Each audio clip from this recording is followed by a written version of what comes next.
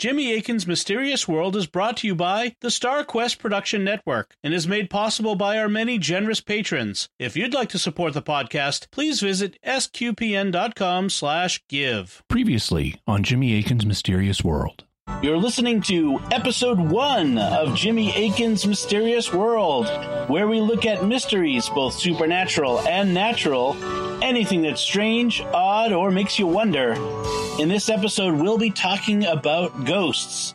I'm Dom Bettinelli, and joining me today, of course, is Jimmy Akin. Hi, Jimmy. Howdy, Dom. I'm excited for this new podcast we're doing. Yeah, so let's talk a little about the podcast itself before we get into our first topic. That why we're doing it and why it's called Jimmy Akin's Mysterious World. So what's this podcast about, Jimmy? Well, as you explained in the opening narration, it's about both natural and supernatural mysteries. I've been interested in, like numerous people, I've been interested in the mysterious for a long period of time. I mean, basically all my life. And over the years, I've done a lot of reading about different types of mysteries. And we're going to be talking about them here on the show. And we're going to be looking at them from both a faith perspective and a reason perspective. We're not going to quickly dismiss things just because they sound strange. But on the other hand, we're not going to just credulously embrace everything either.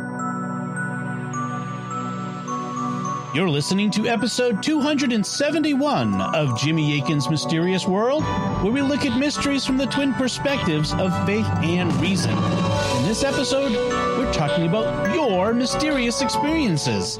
I'm Dom Bettinelli, and joining me today is Jimmy Akin. Hey, Jimmy. Howdy, Dom. This is a very special episode for me personally because Jimmy Akin's Mysterious World began 5 years ago. Episode 1 on Ghost was released on Friday, August 10th of 2018, and in the years since, the podcast has grown, and today we're regularly in the top 25 documentary podcasts, as found on Apple Podcast charts, and we estimate that we have more than 100,000 listeners per episode. And with a listenership that big, some listeners will have had mysterious experiences, and some have even contacted us and shared their experiences. And Jimmy, who is a certified as a paranormal investigator, has helped some listeners figure out what could explain the mysterious things that have happened to them.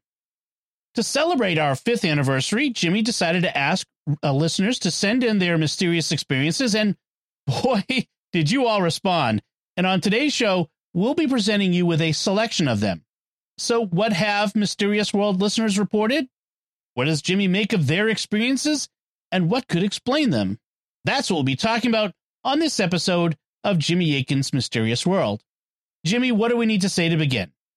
Well, the first thing is that our listeners report having a lot of mysterious experiences. We only actually made the invitation to send them in twice because I was concerned about getting overloaded with experience reports.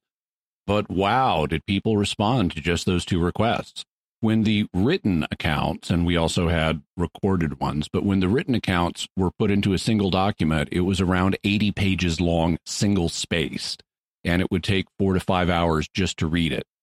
Then, as I said, on top of that, we had experiences that were sent to us in audio and video formats. If I were to comment on each of the individual experiences, it could perhaps double the length of the episode, depending on how much I said. And I don't think that the audience is really up for a 10-hour episode at the moment. So to keep things at a more manageable length, today we'll be presenting just a selection of what listeners have reported. But don't worry, I have read all of the experiences that have been sent in, and I'm saving the ones that we don't cover today for future episodes. I even have ideas about episodes where we might use them. So this is likely the first in a series of mysterious experience episodes. Many of the people who sent in their experiences expressed a desire to hear what you would have to say about them. Do you plan to offer your own thoughts? I do, at least briefly, but I should give a couple of notes to explain my approach. First, I wasn't on the scene during or shortly after these experiences, so I haven't had a chance to do a formal investigation of them. And as a result, I can't come to any definite conclusions about the experiences, but I can offer a few thoughts. To begin with, I can usually say what category the experience belongs to, at least based on what is reported and how it appeared to the experient, that is, the person who had the experience. Often people are helped by just knowing what category an experience falls into. I also may be able to comment on how common or uncommon the experience is reported to be and what some of the possible explanations for it are. This includes both normal and paranormal explanations. If I were doing an actual investigation of these experiences, I'd make a list of every likely possible explanation, starting with the normal natural ones, and then I'd work through them one at a time like we do on other episodes of Mysterious World. For time reasons, among others, I won't be doing that on today's show, and I won't list every possible explanation, but I will say, if this has a paranormal explanation, here's what it sounds like it would be. I also may list some possible natural explanations, but I won't attempt to be exhaustive. Have parapsychologists made studies of people's unusual experiences, even when they're not able to investigate them in depth? They have. In the 19th century, the Society for Psychical Research in Great Britain gathered accounts of unusual, spontaneous experiences that people were having, and they published them in collections, like the 2-volume set Phantasms of the Living. Here in America, in the mid-20th century, people started sending accounts of their extraordinary experiences to the parapsychology lab at Duke University, which was run by parapsychologist J.B. Rhine, and his wife, Louisa Rhine, it is Louisa, not Louisa, collected these experiences and published them, such as in her book, Hidden Channels of the Mind. More recently, the Rhine's daughter, Sally Rhine Feather, has carried on this tradition, such as in her book, The Gift, ESP, and Extraordinary Experiences of Ordinary People. And I'm very pleased to say that I've been able to meet Sally Rhine, at least over the internet, and get to know her a little bit. She's in her 90s, but she's still active and sharp as a tack, and she's part of a paranormal research group that I'm also part of, so I see her at online meetings. These collections of extraordinary experiences provide a useful foundation for researchers. Even if they can't all be individually investigated, they provide a data set of the kinds of experiences that people report having. Researchers can look for common characteristics they have and patterns they display. And they provide starting points for laboratory research by suggesting things that need to be investigated.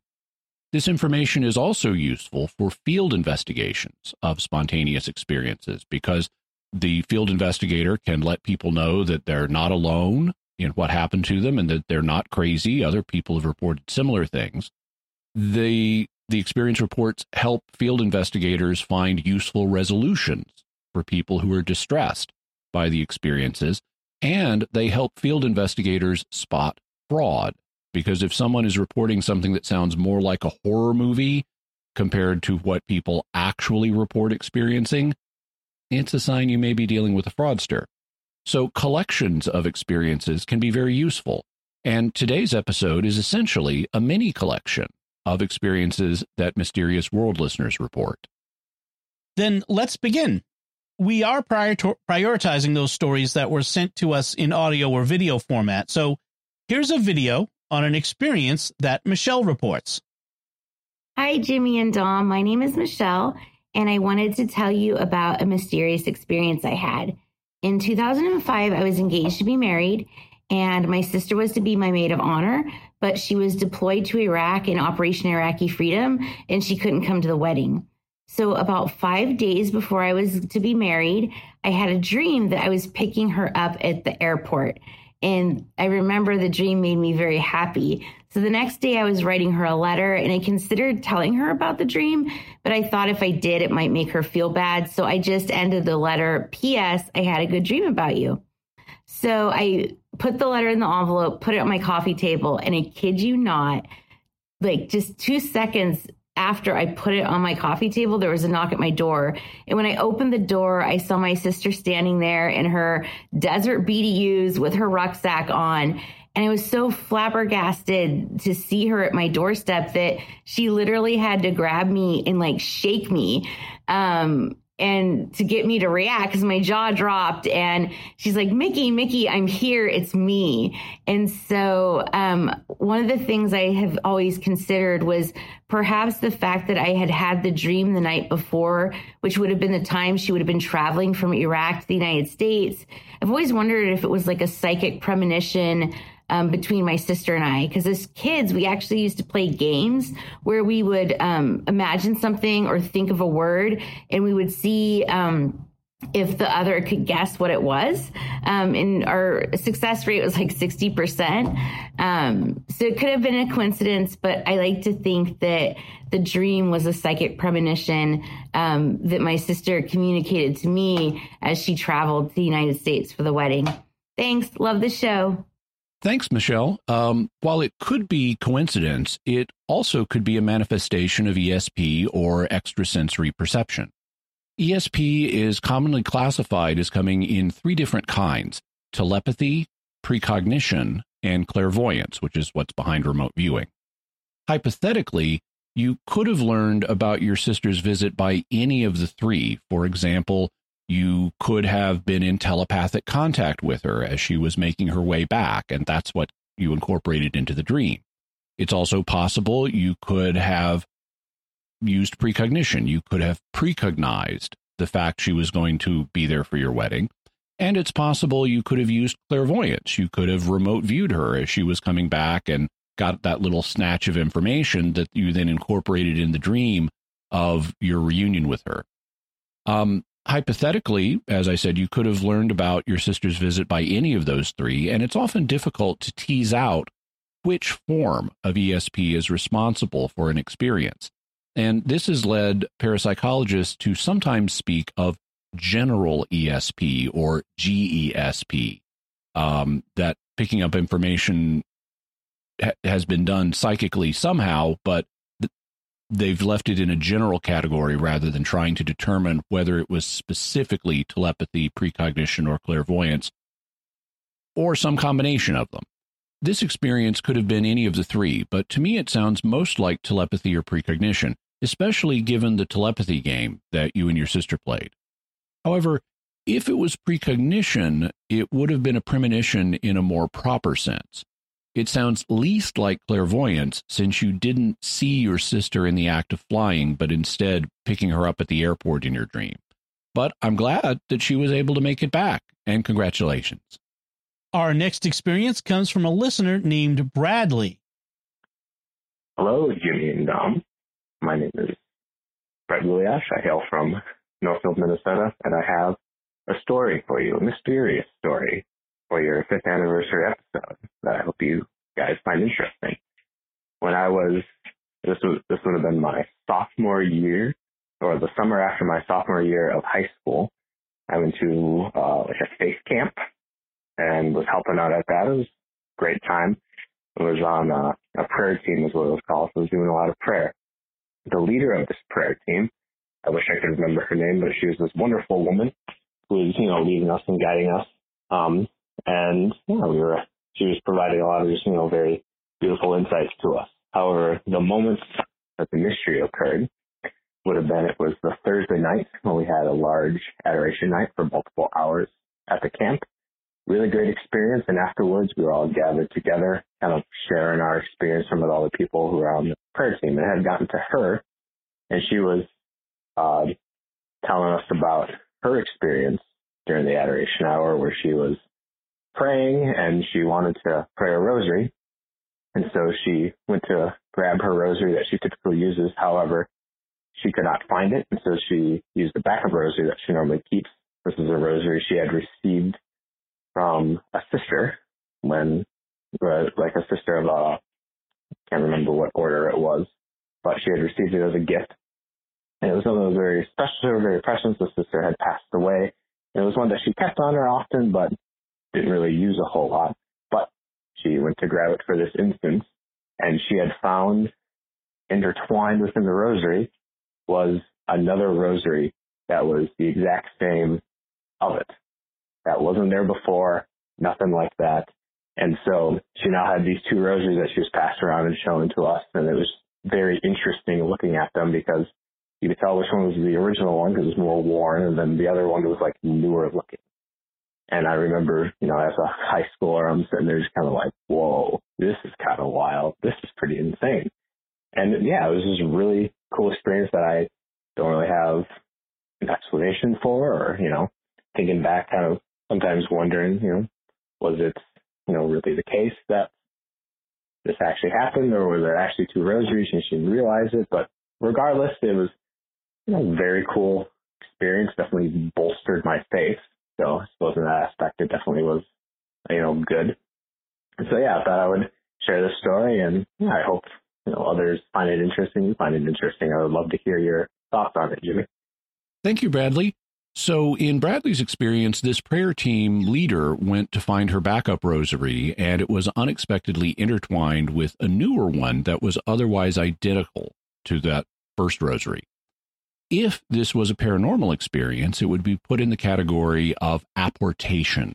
An apport is an object that mysteriously appears. You can hear how they sound the same, apport and appear. Sometimes an apport seems to materialize out of nowhere, and the second newer rosary would be the apport in this case. Apportation is a somewhat uncommon phenomenon, though I have encountered it before. I know someone it happened to, and I've actually held the apport, which looked like a kind of small composite stone, in my hands. Apportation can be understood as being related to psychokinesis or mind over matter. In this case, the woman was not consciously trying to produce an apport, but she was consciously trying to find a rosary to pray with, and she was wanting to use a rosary other than the one that the religious sister had given her, since she didn't normally use that. But she was looking for the one that the sister had given her, and then an almost identical rosary appeared. So perhaps she used psychokinesis to get one, or perhaps God or her guardian angel provided it, if this was a paranormal or supernatural experience. At the same time, we need to consider natural explanations, and there have been cases where it turned out that an apport was just an object that a person had forgotten about. I know someone who had a plumbing part mysteriously appear in a drawer in his house when he had a plumbing problem and was going to fix it. But his brother later reminded him that he had actually bought that plumbing part several years ago, but it hadn't been used because his brother fixed the plumbing issue, and so the part was just put in the drawer. My friend then forgot it was there and discovered it years later when a similar plumbing problem happened. So since the prayer team leader didn't regularly use the rosary she had been given, it's possible that she'd found at some point in the past a second nearly identical rosary, and she put it with the gift rosary and then forgot about it and rediscovered it later when she went to use the gift rosary. Not having investigated the case, I can't say which explanation is the correct one, though in general terms, natural explanations tend to be more common than paranormal or supernatural explanations. So if I had to guess, that would be my guess, but I wouldn't rule out a non-natural explanation.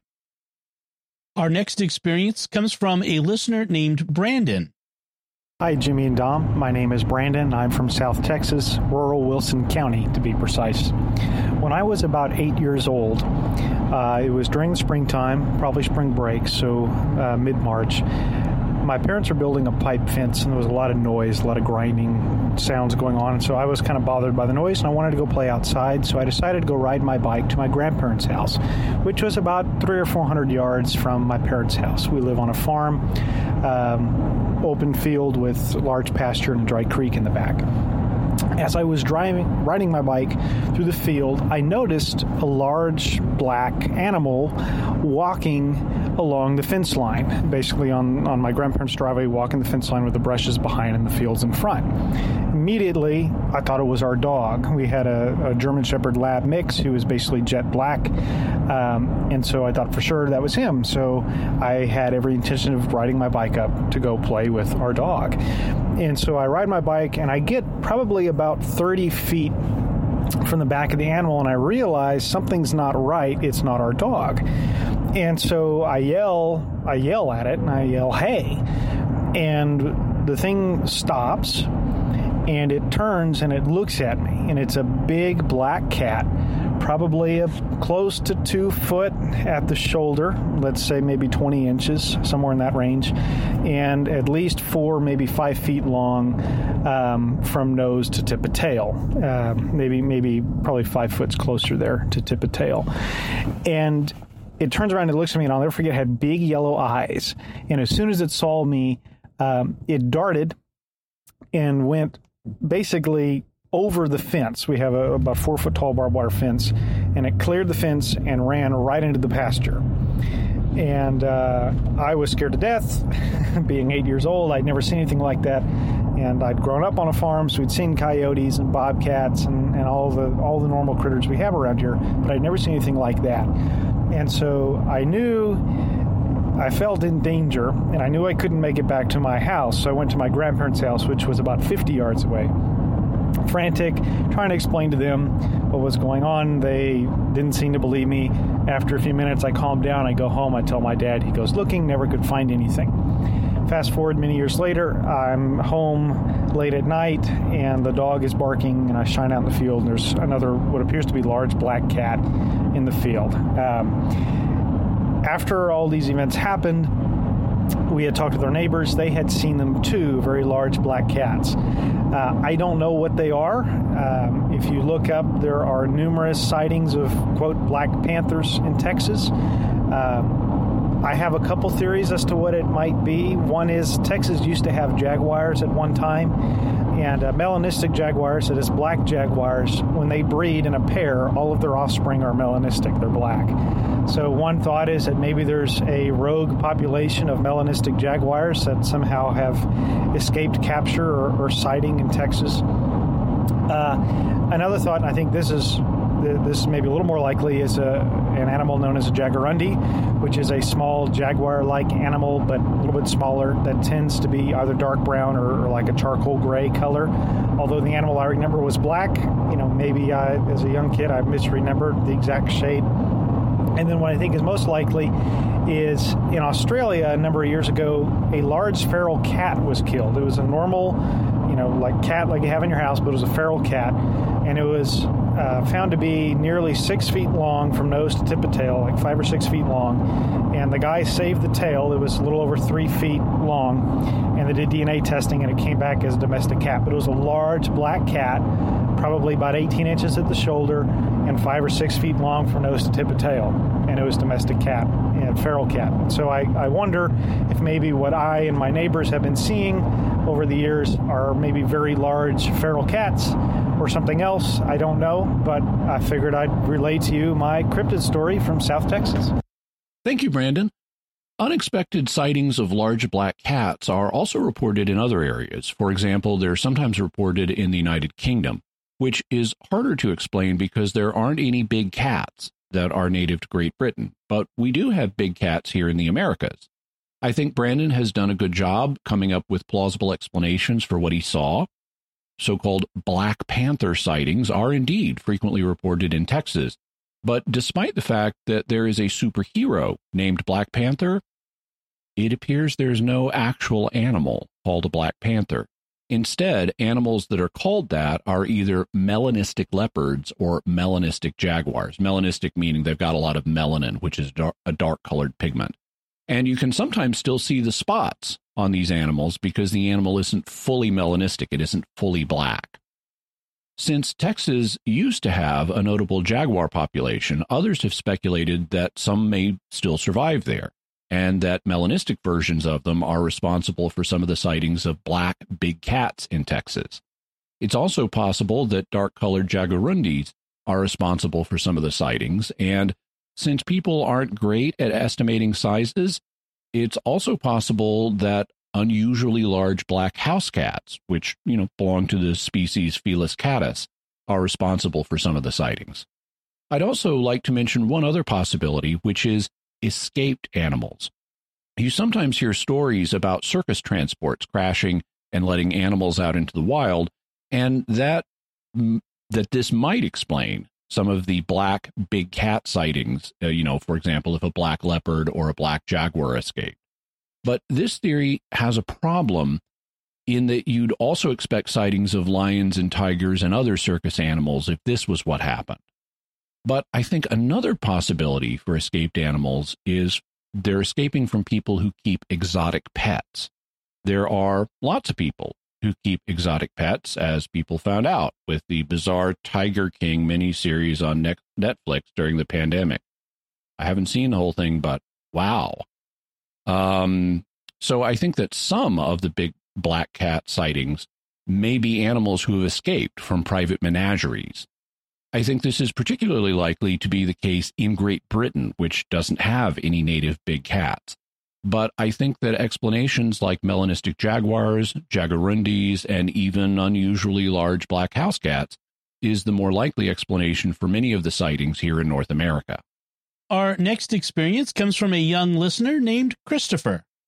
At school, I did browsing, and I got the card, and I got it correct, and then I got to go again, and then I won. And then I got 9 cards, and the other person had 7 cards. Hi, Jimmy and Dom. This is Dan and Christopher Schlopman from Baltimore City. And Christopher was trying to explain his event with dowsing.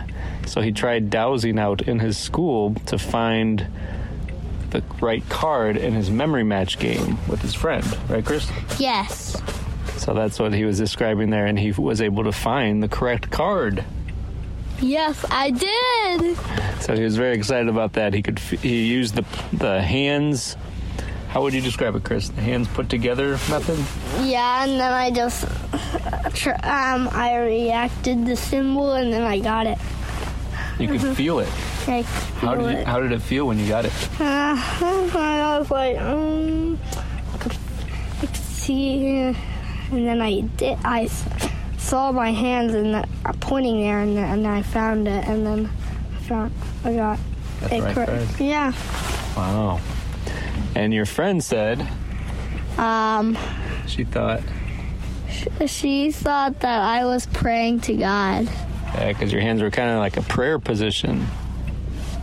But you explained that. I was dowsing. So it worked really well. And we just want to thank you for the show. Congratulations on 5-year anniversary. God bless you, Jimmy and Dom. Thank you, Christopher and Dan. We discussed dowsing back in episode 246 and again in episode 247. And as we heard, the church has been remarkably open to dowsing. The Dicastery for the Doctrine of the Faith basically had no problem with doing scientific research on dowsing. In this case, Christopher was using a method known as deviceless dowsing, where you don't use a device like a dowsing rod or a pendulum. In episode 247, we heard a story from former Stargate psychic spy Paul Smith, where he put his hands together in a prayer-like position and then did dowsing to find a box of teddy bears that a woman had lost. So congratulations to Christopher on your dowsing success. Our next experience comes from a listener named Jennifer. Hi, Jimmy and Dom. I love your show, and I look forward to Fridays every week. So please keep up the great work that you do. So, in response to your latest mysterious feedback request from viewers, I decided I would share 2 experiences that I've had. One having to do with shadow people, and the other one is I guess I'll call it a ghost encounter. I hope you find them interesting, and I would love to know what Jimmy thinks about what happened, about my experiences. So the first one has to do with a shadow person. Sometime during college, I had gone home to visit my parents for the weekend, and one night I went downstairs to the family room to watch a movie, and I was just settling in when I noticed a dark figure of a person walking past the hallway entrance into the dining room area. I assumed it was my mom, and I really didn't think much of it. I thought she was going to enter the kitchen from the dining room side, but when she didn't show up, I decided to call out to her, and I was like, Mom, and there was no answer. And I got a little louder, and I was like, Mom, and she didn't say anything. And I was getting annoyed, and I was like, come on, or Mom, come on, something like that. And just then, I saw that dark figure again, and it bent back so that its upper body was leaning into the hallway, looking in my direction, and then it straightened up again and went out of sight behind the wall. It was kind of like my mom gave me this half-hearted peek around the corner and then continued on her way into the dining room. And though I saw a shadowy figure, I still just thought it was my mom because it was the evening, the lights were off, except for the TV, and that hallway was dark. And at this point, I think I was just getting annoyed and frustrated, and I decided to walk into the kitchen to catch my mom trying to play a trick on me or something, because sometimes we'll like do that back and forth. And I was thinking, okay, I'm going to totally surprise her and like go boo or something like that and startle her. Anyway, I gotten up and I walked into the kitchen, and then I made my way to the dining room, but my mom was not there. I freaked out. I ran upstairs and I went into the room and I found my parents asleep. And so I freaked out again, but like even more. And I woke them up, and my dad came downstairs and he looked around, and then we prayed together. And that night I spent the night on the floor of my parents' bedroom because I was too scared to be by myself. The next experience I had, well, I guess I'll call it a ghost encounter. Like I said, I think I'd like to hear what Jimmy's interpretation of the event is. Anyway, so about 10 years ago, my husband and I were attending an evening mass at our regular parish at the time. And about midway through, I'd gotten up to use the washroom. And so I'd walked downstairs to the foyer, and then I turned that corner and stopped in the hallway, just like right at the entrance of the hallway that leads to the washrooms, because the lights in that hallway were turned off and it was pitch black. And I, like, for the life of me, I could not find the light switch. And I really, really do not like dark hallways. So I just kind of stood there. And eventually I did hear someone, which made me feel better. And I was like, well, I'm not alone. So that's good. And then even though somebody was there and I wasn't alone, I still decided to wait at the entrance of the hallway until they came out. I thought, maybe they're going to help me find the light switch or something. And I know that sounds silly not to go into a hallway just because it's dark, but I've had a scary experience, dark hallways in the past. So anyway, I realized whoever it was in the bathroom because I heard the toilet flush, and then I heard the faucet coming on, and then I heard that chung chung chung sound of the paper towel dispenser, and then it went quiet. And I waited for them to come out, and I poked my head at some point in the hallway and was like, hello? Because it was taking a while. I was like, why aren't they coming out? And I think at that point it occurred to me that the bathroom light wasn't on. And I was like, how is somebody in there with no light on? Like, it's pitch black. And it was still just sort of quiet. And I was like, hello? Like, where did where did say like an alternate entrance or exit or something? I was like, hello? Where did he go? And that's when I heard like what sounded like a baseball bat with full force hitting that metal trash can in the washroom.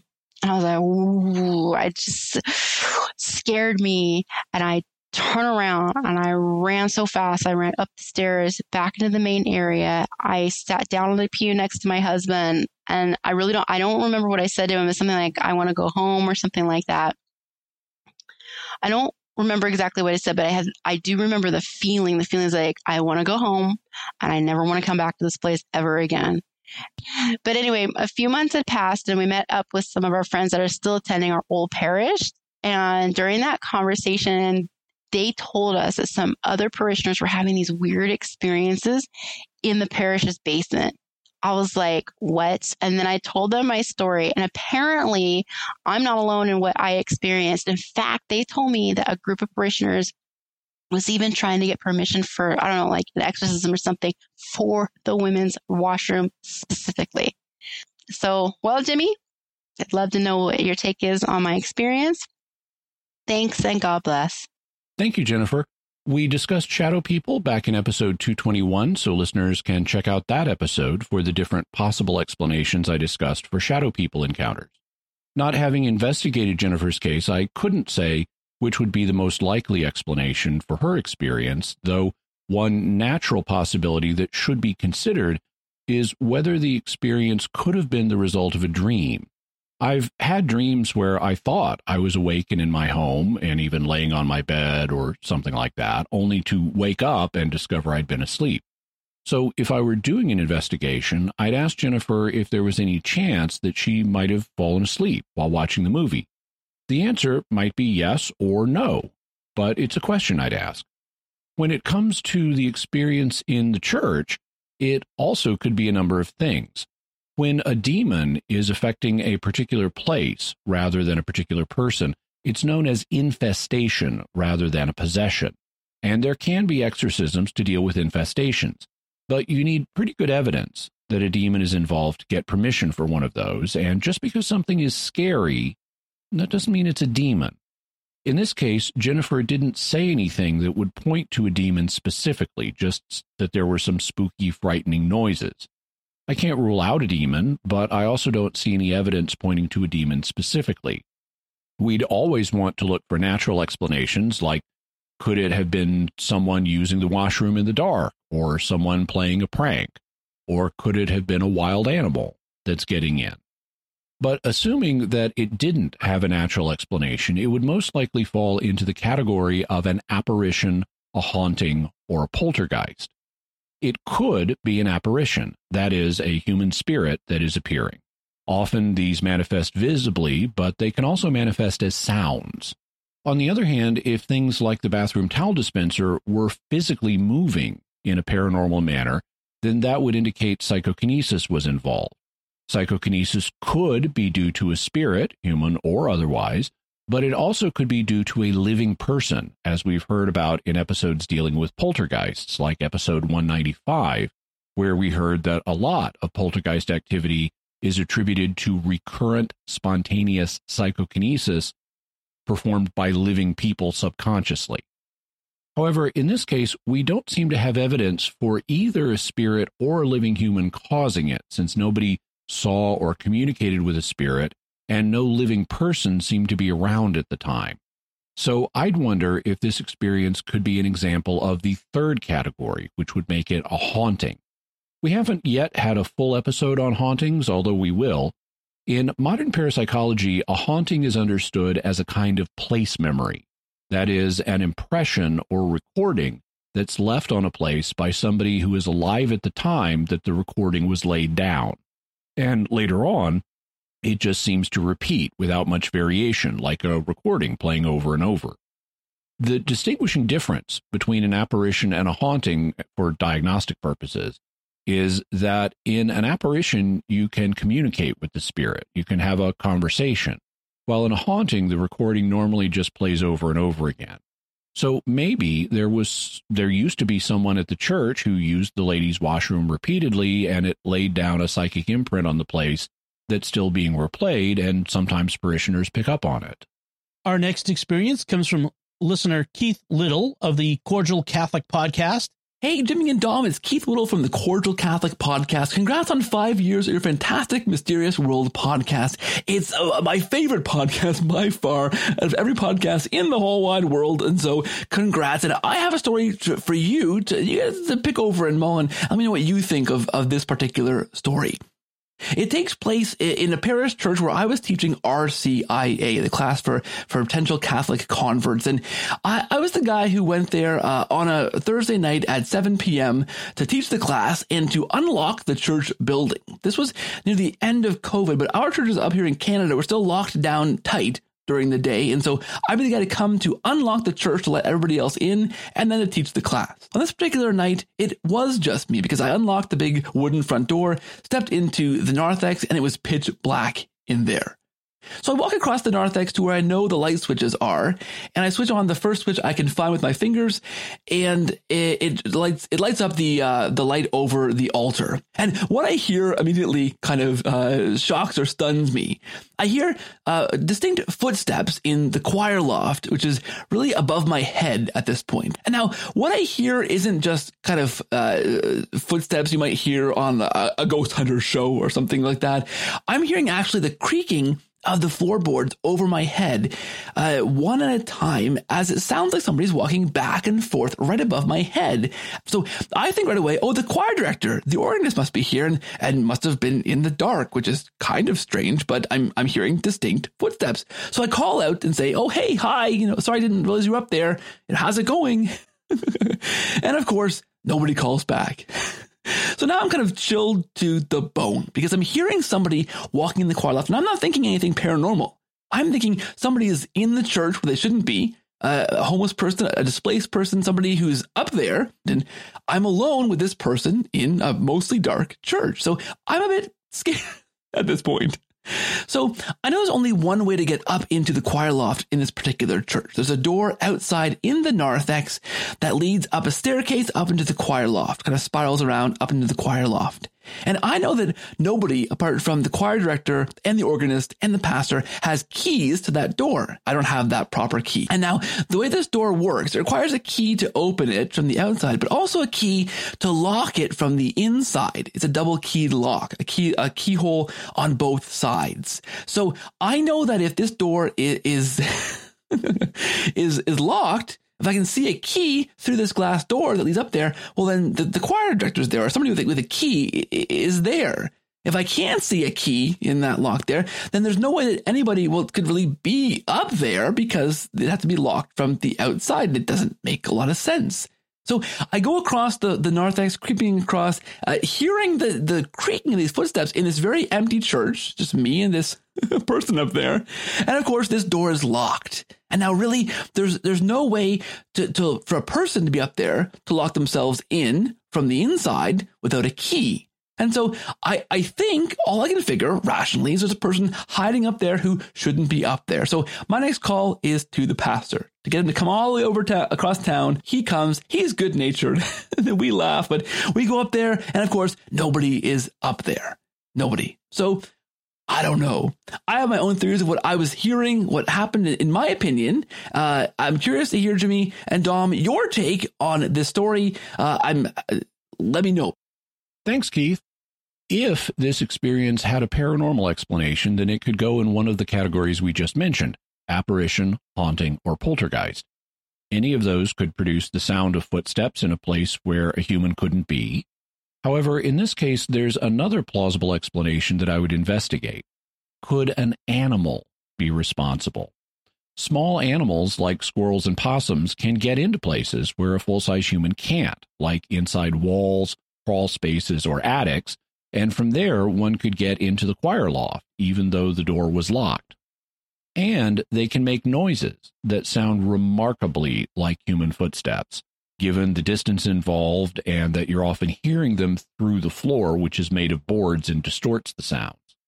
I know of one case where Lloyd Auerbach, who I interviewed back in episode 210 on the haunted house of Marin County, was investigating a case, and the people in question were hearing footsteps in their attic every night at the same time. So a little before that time, Lloyd went up in the attic and staked it out. And at the time indicated, here comes a squirrel that's using the attic as a place to stash its nuts. And as soon as the squirrel shows up, the people below start yelling to Lloyd, saying, "There are the footsteps, are you okay?" And sure enough, it was the sound of the squirrel making noises that sounded like human footsteps from below. So if I were investigating this case, one of the things I would want to check out is whether an animal could have gotten up into the choir loft and was making the sounds. Also, since wild animals tend to be skittish around humans, the animal might suddenly freeze or hide if it heard humans coming up into the loft, making it seem that the loft was unoccupied when really there was an animal there. So that's a possibility that I would check out. Our next experience comes from a listener named Lynn. Hi, my name is Lynn Wise. I currently live in Knoxville, Tennessee, originally from Pittsburgh, Pennsylvania. And this story is what I've always called my miracle in the South China Sea.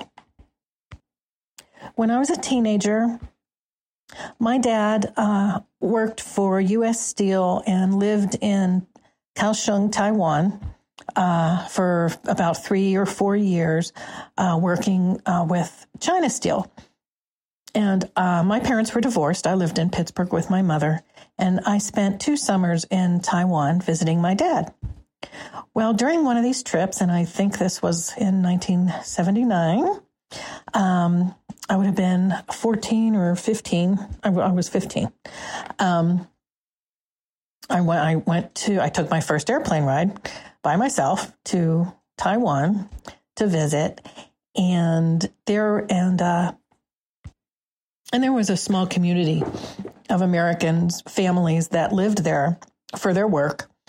And I became friends with one girl my age and her sister. And we would hang out pretty much every day at a nearby hotel swimming pool. Anyway, one day, me and the two girls and a boy named Billy, we took a bus to a national park on the very southern tip of the island, Kenting National Park. And we were told there was a beach nearby too that we could stop at. So we were very interested. We were more interested in going to the beach than we were to the park. So we took this bus down to the park, and when we passed the beach, we got off the bus.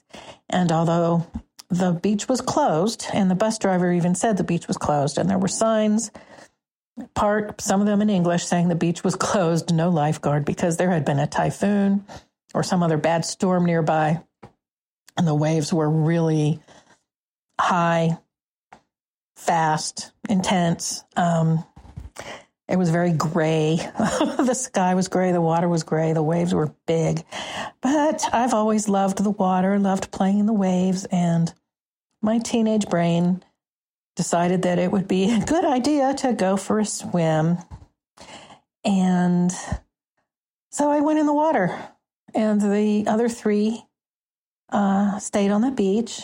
As soon as I went in the water, I kind of realized that it wasn't the best idea. I tried to dive under a wave and come back up for air. And as soon as I came up for air, I got hit in the face with another wave. And the second time I went underneath a wave and came back up to breathe and got hit in the face with another wave. And so, and I remember it was after the third time. The third time I came back up for air and got hit in the face with another wall of water. I can almost still feel it. And I'm back underneath the water, and it felt like I felt like I was inside of a washing machine. I could not tell which way was up, down, where the bottom was, anything. And it occurred to me that, okay, I'm going to die here. And I wasn't scared. I wasn't, curiously, no emotion about that. Was just matter of fact, like, oh, okay. But then, and what I'm going to describe next happened so fast, just instantly. As soon as I realized I was going to die and was accepting that, in my mind's eye, I saw a picture of my mother. And I believe, and she was sitting on the couch at our home in Pittsburgh, in the middle of the night, as it would have been. And it was like I was sitting next to her and was seeing her profile, and she was looking down as if she was reading something. And I've always had the feeling that it wasn't an imagination of mine. I've always kind of had a feeling that I was seeing her real time, almost as if God was letting me see her in real time. And as soon as I saw her, I said in my mind, God, don't let this happen to my mother. And as soon as I thought those words, the instant I thought those words, the water stopped, my feet felt the bottom, and I was walking up onto the beach, out of the water. And the three other teenagers just were staring at me with their mouths hanging open. Nobody said a word. I didn't say a word except after a minute. We all smoked back then. I was like, could anybody give me a cigarette? Excuse me. Anyway, so yeah, we all smoked Newports back then. So we just sat there and smoked and waited for the bus to come back. And we got back on the bus on our way back home. And still nobody had said anything. The two girls didn't say anything to me. And the boy, Billy, I don't remember his last name. After a while of riding on the bus, he asked me out of the blue, he goes, "What church do you go to?" And I said, "None, really. I don't really go to church." And he said, "Well, what were you raised as? What are your parents?" And I told him, I said, "Well, I'm Catholic." And he thought about it for a while, and he said, "Because we were just watching you, wondering what we were going to tell your father about what happened to you. And there was a flash of light, and you came walking out of the water." And that was all. I don't think I said anything else. I don't think any of us said anything the whole rest of the way home. I never told my dad. I only told my mother a couple of years ago. And I've never told anybody else.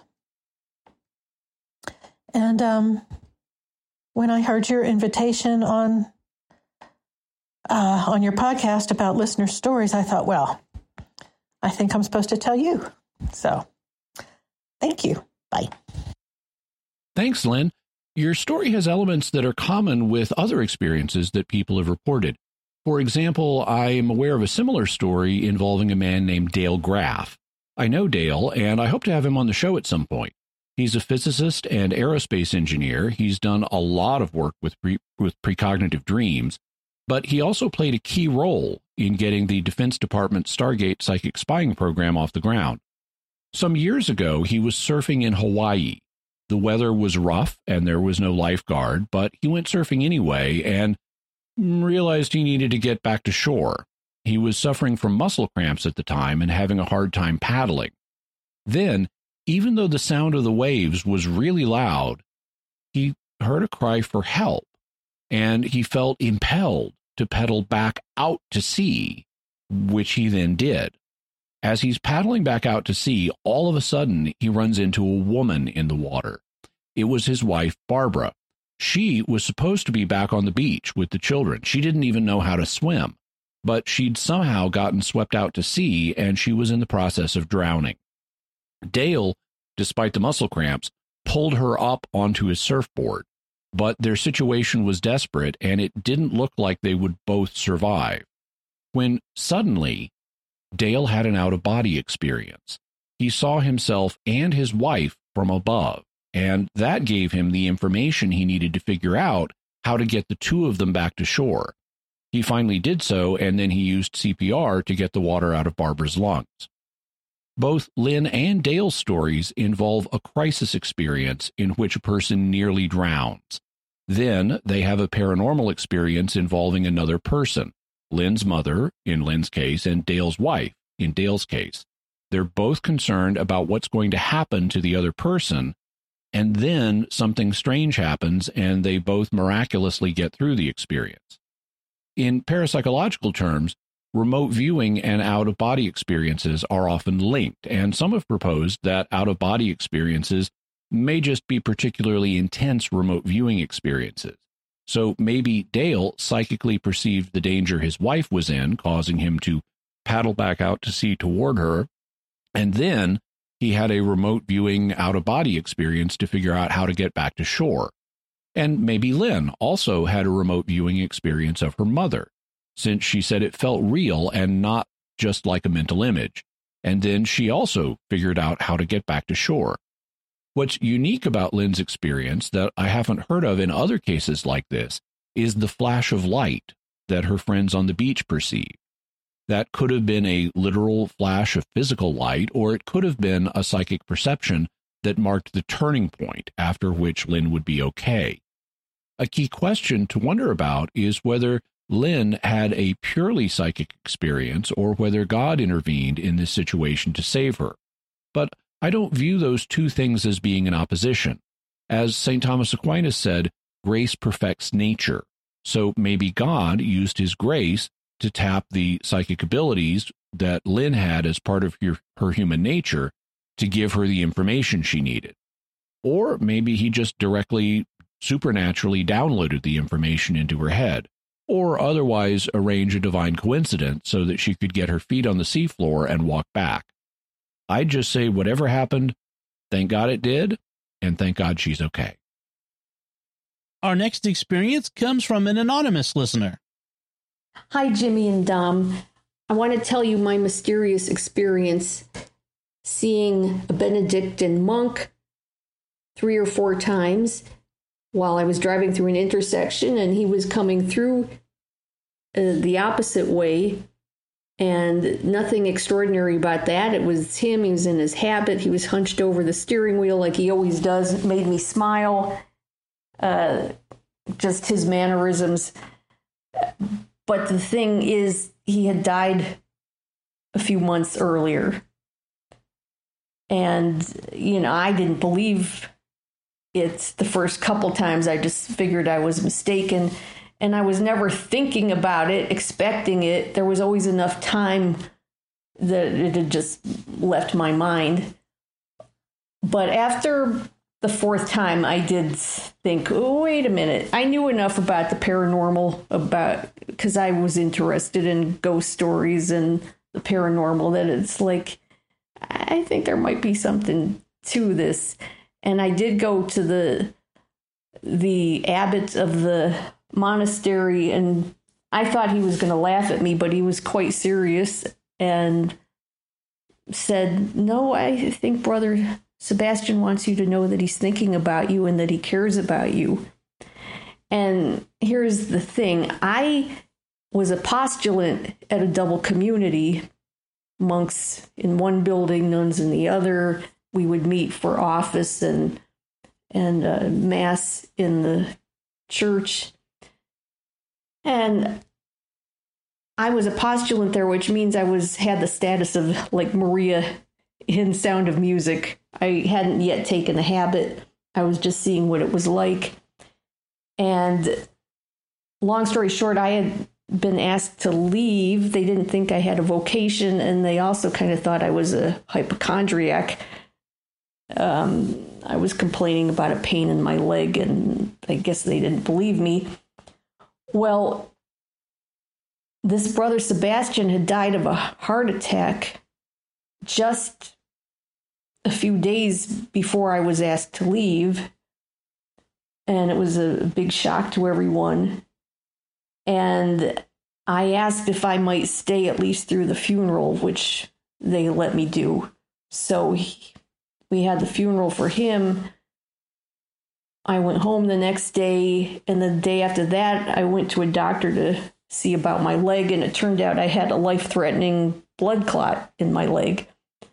I ended up in the hospital, and I went into a very bad depression because I felt like, I can't believe God's rejecting me. He doesn't want me as a nun. Now I'm here in the hospital. I could die, and I saw nothing ahead for me. And it was in that kind of depression I got my old job back, and I was headed to that job still dealing with this depression when this happened, that I saw this monk. And I don't think it meant as much to me then as it does now. Now I can see, after 35 years or more, that I think God was using Brother, or at least the appearance of Brother Sebastian, to let me know that somebody was thinking about me and cared about me. I wasn't alone. Thank you. I'm very sorry to hear about this difficult phase in your life.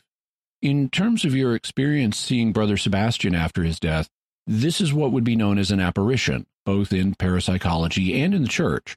An apparition is when a spirit, like the soul of a deceased person, appears to someone, often in visual form, although it can be in other forms as well. And if this was a paranormal experience, then I would agree with the abbot's interpretation of it, that Brother Sebastian was letting you know that he cared for you and was thinking about you, and no doubt that he was praying for you in his afterlife. Our next experience comes from a listener named Mark. Hi, this is my story. Now, I have no memory of this, but it's something that my parents told me.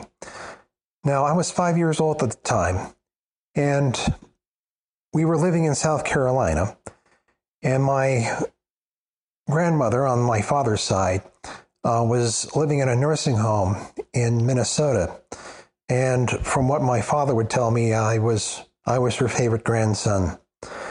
Well, one night, my dad heard me screaming in my bedroom. And my parents came into my bedroom and they asked me what was the matter. And I said that Grandma was here. Grandma was here. And my dad said, no, Grandma is in Minnesota. She's not here. And I insisted that Grandma was here, and she came to see me. Well, after they put me to bed and went off to sleep, the next morning, my father got the phone call that my grandmother had passed away during the night. So I guess you could say that my grandmother had come to visit me and wanted to say goodbye. But I have no recollection of it, and I would think that she probably did. Thanks, Mark. And I would think that your grandmother probably did visit you as well. What you're reporting is a very common kind of experience, and it's known as a crisis apparition. Crisis apparitions occur when someone is in crisis. They often occur just before someone dies, at the time of their death, or just after their death, and they somehow appear to loved ones or people they know. So if you were your grandmother's favorite grandchild, it wouldn't be at all unusual for her to appear to you in this kind of situation just to say goodbye. It's a beautiful story. Before we continue with our mysterious experiences from our listeners, I'd like to take a moment to thank our patrons who make this show possible and have done so generously over the past 5 years, including this time Michael and Ann F., Justice M., Kelly Ann M., Cameron and Charlie M., and Jack M. Their generous donations at sqpn.com/give make it possible for us to continue Jimmy Akin's Mysterious World for many, many years to come, I hope, and all the shows at StarQuest. And you can join them by visiting sqpn.com/give. Jimmy Akin's Mysterious World is also brought to you in part by Rosary Army, featuring award-winning Catholic podcasts, rosary resources, videos, and the School of Mary online community, prayer, and learning platform. Learn how to make them, pray them, and give them away while growing in your faith at rosaryarmy.com and schoolofmary.com. And by Tim Shevlin's personal fitness training for Catholics, providing spiritual and physical wellness programs and daily accountability check-ins. Strengthen yourself to help further God's kingdom. Work out for the right reason with the right mindset. Learn more by visiting fitcatholics.com. Our next experience comes from a listener named Cindy, and there's something distinctive about this experience. What is that, Jimmy? Unlike the other experiences we're discussing in this episode, this is one that I have done a paranormal investigation on. Cindy contacted me back in 2021 after she began having poltergeist experiences. She's very analytical and detail-oriented, which made it a pleasure to work with her on an investigation. Before she even contacted me, she had already set up cameras in her home to try to capture some of the poltergeist phenomena, and she was very good about seeking natural explanations for what she was hearing and seeing. Her poltergeist activity has happened in several waves, where a bunch of it was happening and then it would reduce in frequency for a long period. And we discovered these waves were correlated with stressful events in her life, which is typical of cases where a living person's recurrent spontaneous psychokinesis, or RSPK, is responsible for poltergeist activity. Stress, causes the person to have subconscious tension and frustration that they then work out by releasing psychokinesis. So in what we're about to hear, notice how the waves of poltergeist activity are correlated with stressful things in her life, like her religious conversion from atheism, and the COVID lockdowns, and events in her work life. Here's part of a description of the experiences that she contributed for this episode. The summer before I became Catholic, I was atheist most of my life. In 2017, I started experiencing moving objects in my condominium, and then again on 2 separate occasions in my historic home. Initially, I assumed it was my neighbor crossing signals to my unit with his remote control in the middle of the night. And then I thought I was being haunted. As it turns out, after consulting with Jimmy and isolating the events and keeping track of my own emotions surrounding the incidents, I think it might be a combination of my being haunted and my own psychokinesis.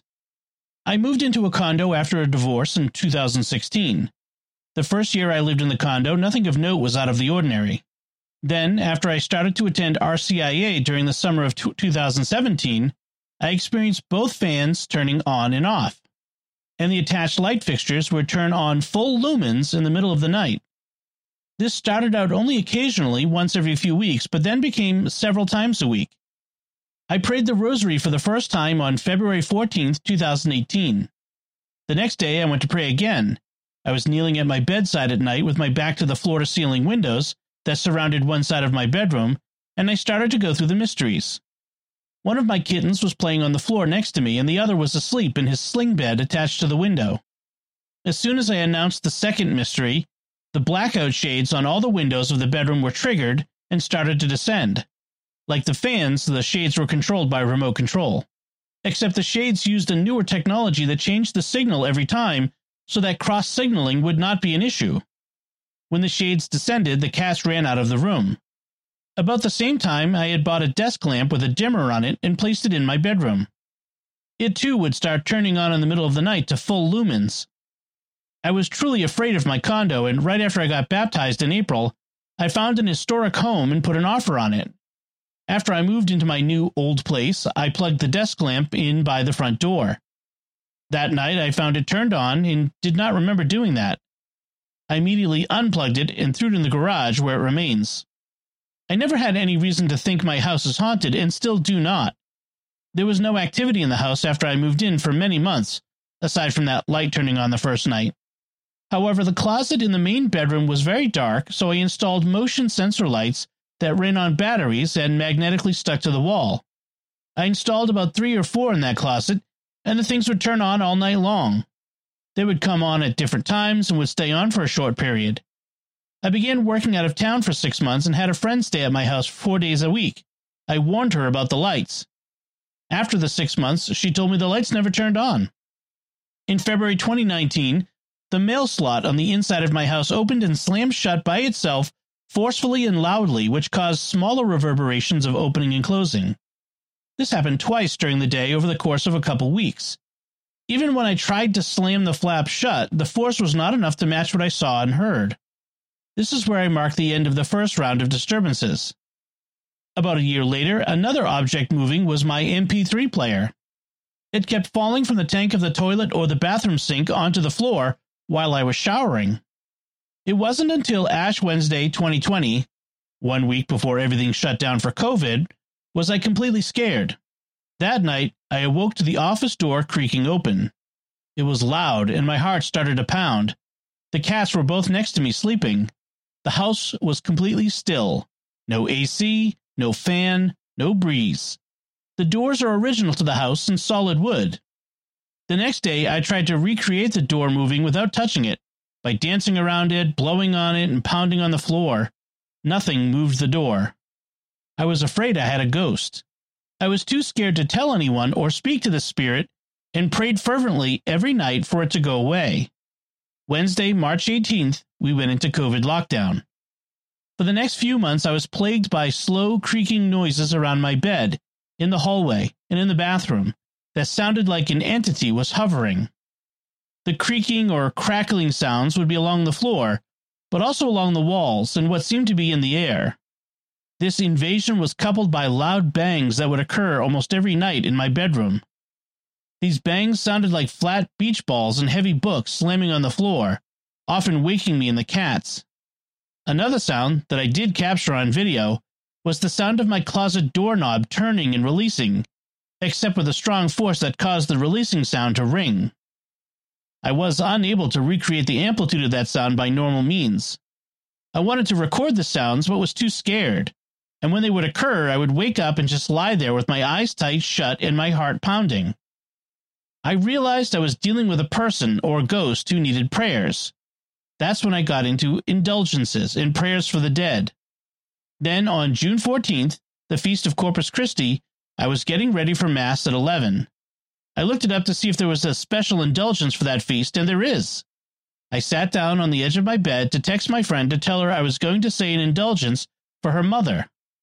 Right then, my MP3 player lifted off my nightstand and landed at my feet. July 1st, 2020, I woke up to a loud bang in the living room, followed by the sound of cat toys rolling across the floor. I didn't know how to end this activity. Then, Friday, July 10th, I went to adoration and asked Jesus to get rid of the entity in my house. The next Thursday, after Mass, the priest came back out, still in his vestments, walked up to me and said, "Do you need me?" We drove to my house, and he said prayers of deliverance and sprinkled holy water in every room. The bangs in the night continued regularly for another 3 weeks before finally ceasing. This is where I mark the end of the second round of disturbances. August 2021, nearly a year after the previous episode, banging in my bedroom started again. I was having multiple work stresses. Then, in September, objects started moving in my house again. One evening, I was sitting on my couch with my cat, and the sounds of clicking or crackling along the floor and the walls was making its way from beside the TV across the room and into one of the walls. One morning, while I was in the dark heading toward the kitchen to feed my cats, I heard something slide off the dining room table onto the floor. I turned the light on and found my missile and my folders I use for RCIA on the floor. The cats are active this time in the morning, so I initially thought they did it. Then, a few days later, as I was getting up, at 5:30, I walked over to the front door and opened it slightly for the cats. I walked into the kitchen, and as I walked by, I heard a loud sound and saw the missile and the papers on the floor again. The cats were still at the front door staring at me. They did not do it. Later, as I was practicing my talk for RCIA in the dining room, there was a ruckus in the kitchen. I thought it was a cat or two, but they were sleeping. At this point, I decided I needed documentation. It would take a few months before I would get the courage to set up cameras in my dining room and my bedroom. I did capture some of the bangs on video and still have the cameras set up, although I do not need to review them anymore. I reached out to Jimmy Akin to see if he could help me, and with Jimmy's help, I was able to set up an experiment to see if I was the cause of the movement. I started to establish a pattern and connection between my feelings and the bangs. It seems that there is a direct connection between my emotions and the bangs, but there are still crackling sounds that move around the house from room to room, and it does not seem to be associated with any stress in my life. I still have not tried to speak to it, but I plan on it. I'm no longer afraid of objects moving. Most recently, a friend was over, and we were watching the show Midnight Mass. One scene had the words of consecration over the visual of a vampire feeding the priest. I was super disturbed by it. In that instance, we both saw my Catechism of the Catholic Church book shift violently in my bookshelf. It was pretty exciting. So, we don't have any hard evidence of an evil spirit being involved here. There are no visual apparitions or malevolent voices. Instead, Cindy reports waves of poltergeist-like phenomena, and these waves are associated with emotionally stressful times in her life, which is typical of RSPK cases. She's also captured quite a bit of audio and video evidence that I've examined, and while we did find natural explanations for some of the objects moving, like a ceiling fan blowing some cat toys, we have not been able to explain everything that she's been able to record. Fortunately, though the activity still occurs at a low level, she's no longer alarmed by it. And if it ever becomes bothersome, there are things that we can do to try to help either redirect it or make it go away. Our next experience comes from Bernardo Aparicio, who is the publisher of the Catholic magazine Dappled Things. He writes, "My maternal grandfather, Marcio Garcia y Garcia, had an amazing life that left a deep mark in both his family and his country. He was a loving father of 9 kids and a committed Catholic, as well as a lawyer and public servant. At different times, he served both as a judge and legislator, but his greatest contribution was to the development of sports in Colombia. He not only served for many years as president of the Colombian Olympic Committee and the country's representative to the International Olympic Academy, but he was largely responsible for the initiative that brought the 1971 Pan American Games to Cali, Colombia, not to mention for leading the delegation that won the first Olympic medal for Colombia in 1972.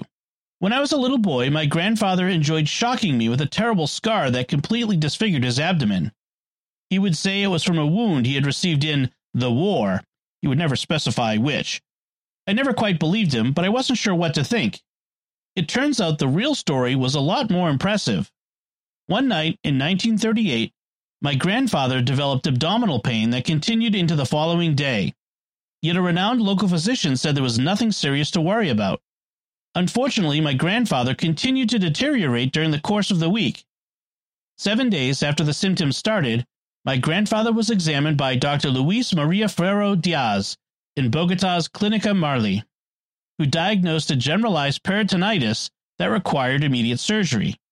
It turns out the pain he had been experiencing was from appendicitis, which left untreated had ruptured the appendix and spread infection through the entire abdomen. Unfortunately, since this happened on a Sunday, there was no other doctor available to assist with the operation. Desperate, Dr. Ferro ran around the hospital looking for help, actually going all the way out into the street. By God's grace, he actually ran into a colleague who was driving by who agreed to participate in the surgery. However, after this second doctor performed his own examination, and believing my grandfather to be unconscious, he told Dr. Ferro, "Doctor, but why should we operate on a corpse?" My grandfather heard this, and though he could not speak, he prayed that the man would realize it was still not beyond hope. At length, Dr. Ferro prevailed, and the operation commenced. They found the entire abdomen was infected. My uncle, Dr. Alejandro Garcia, described it this way. He was not yet alive when all this happened, but he heard the stories many times from his parents and older relatives. There were 7 intestinal perforations, all caused by an appendicitis that was not operated in time. They removed the appendix and cleaned out the abdominal cavity.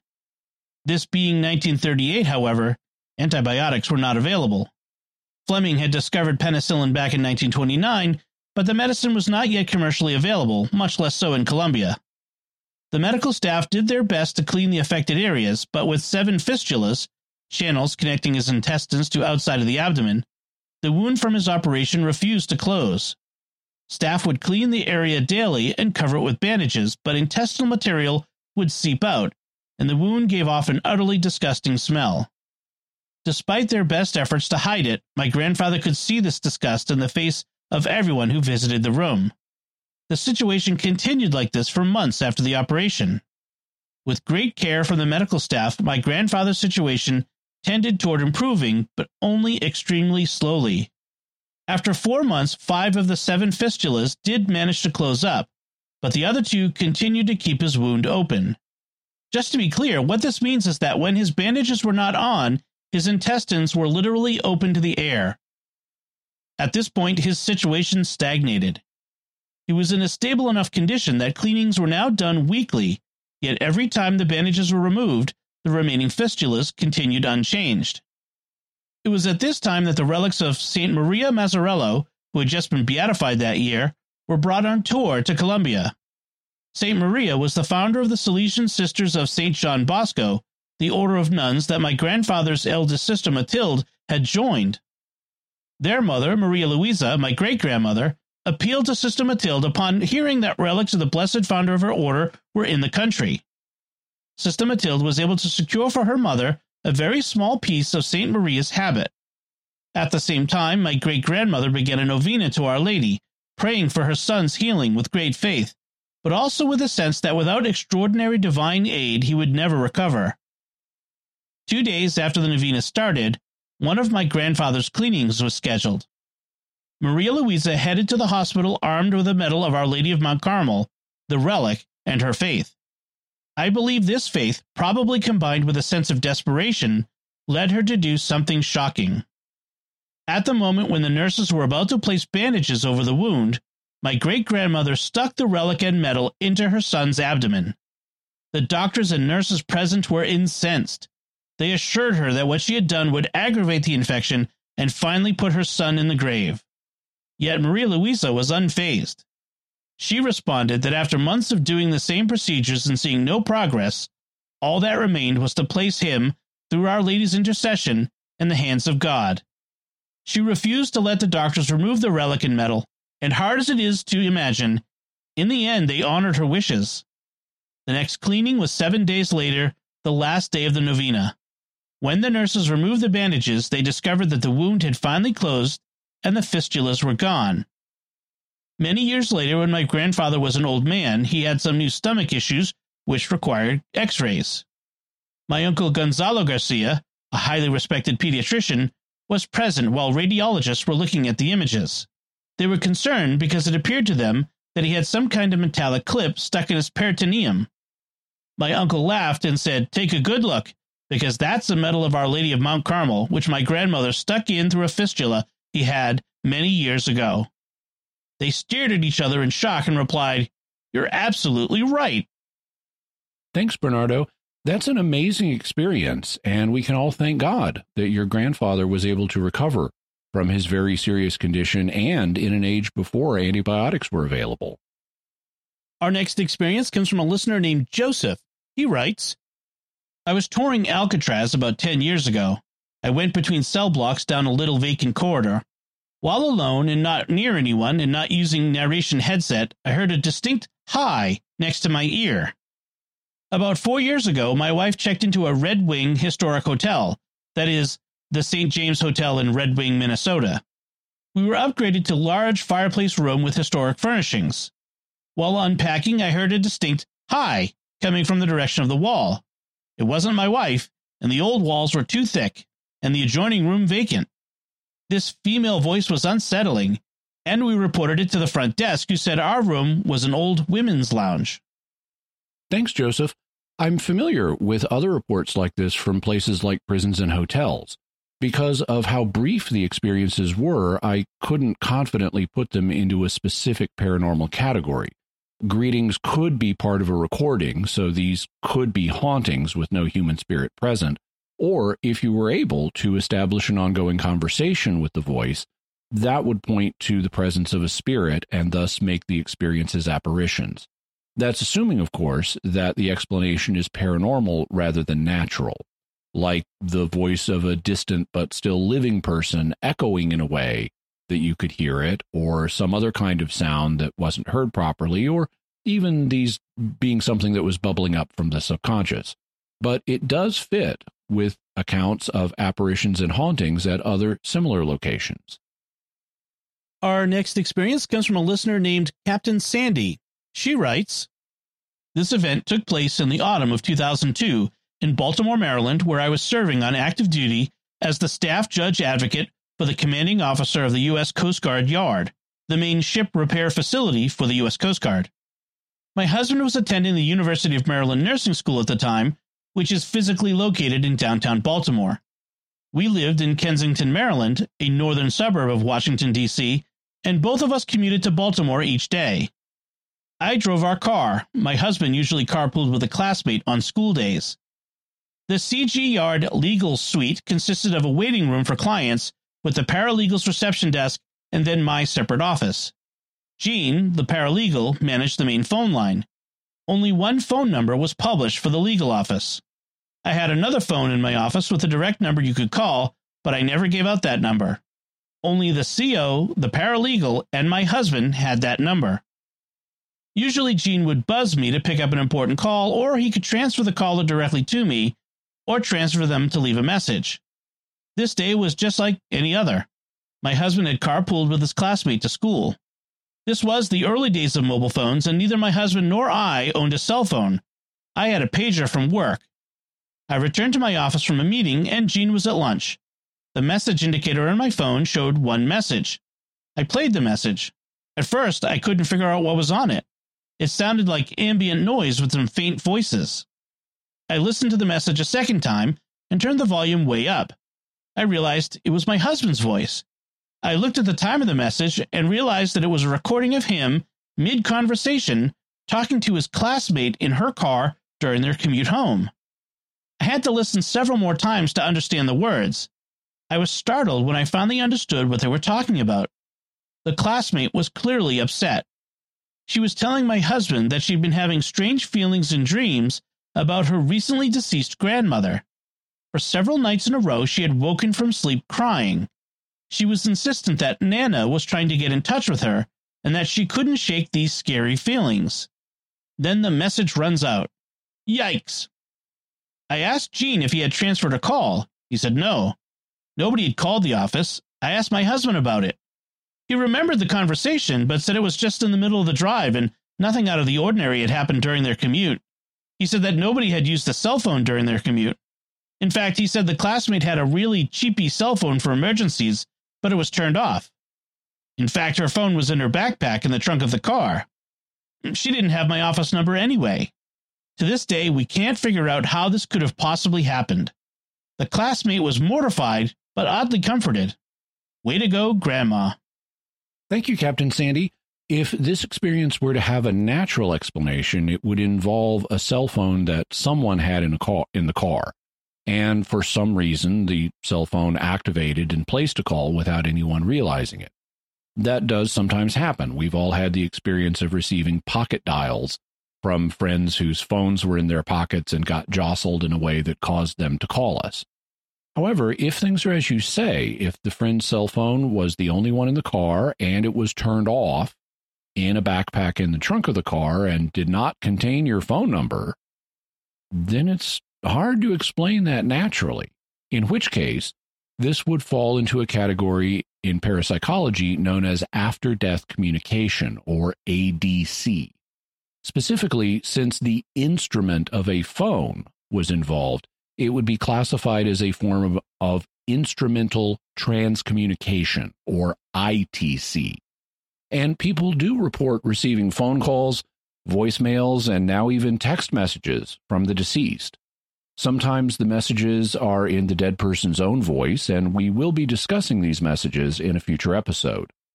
In this case, it would sound like the grandmother had been trying to make contact with your husband's fellow student, presumably to let her know that she was okay, but the student had been reacting to the dreams negatively and was getting freaked out by them. So the grandmother, I guess, decided to try a different form of after-death communication.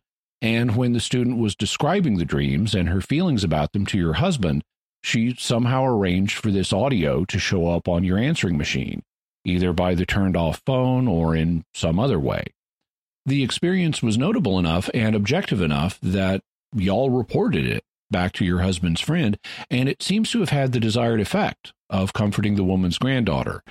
At least, this would be one plausible way of interpreting the experience. Our next experience comes from a listener named Emily. She says, as a stay-at-home mom, I enjoy your show while multitasking, doing chores at home. I'm responding to your request for mysterious experiences. I actually have two I'd like to tell you about. When I was around 16 years old, I was sitting in my homecoming date's basement waiting for him to get ready. I was watching a show on the television when he got my attention, telling me it was time to go. I turned off the television and started following him upstairs. But to my surprise, when I turned the corner of the stairs, he was gone, and the door at the top was shut. Confused, because I thought he was right in front of me, I turned around to find him just coming out of the bathroom. I told my date what had happened, and he said he was told, I presume by his parents, that his house was built on a Native American burial ground, and that things like that weren't uncommon there. Could there really be something to that? Was I just hallucinating because I was eager to go? I don't know. My second mystery dates back to my early childhood and continues to this day.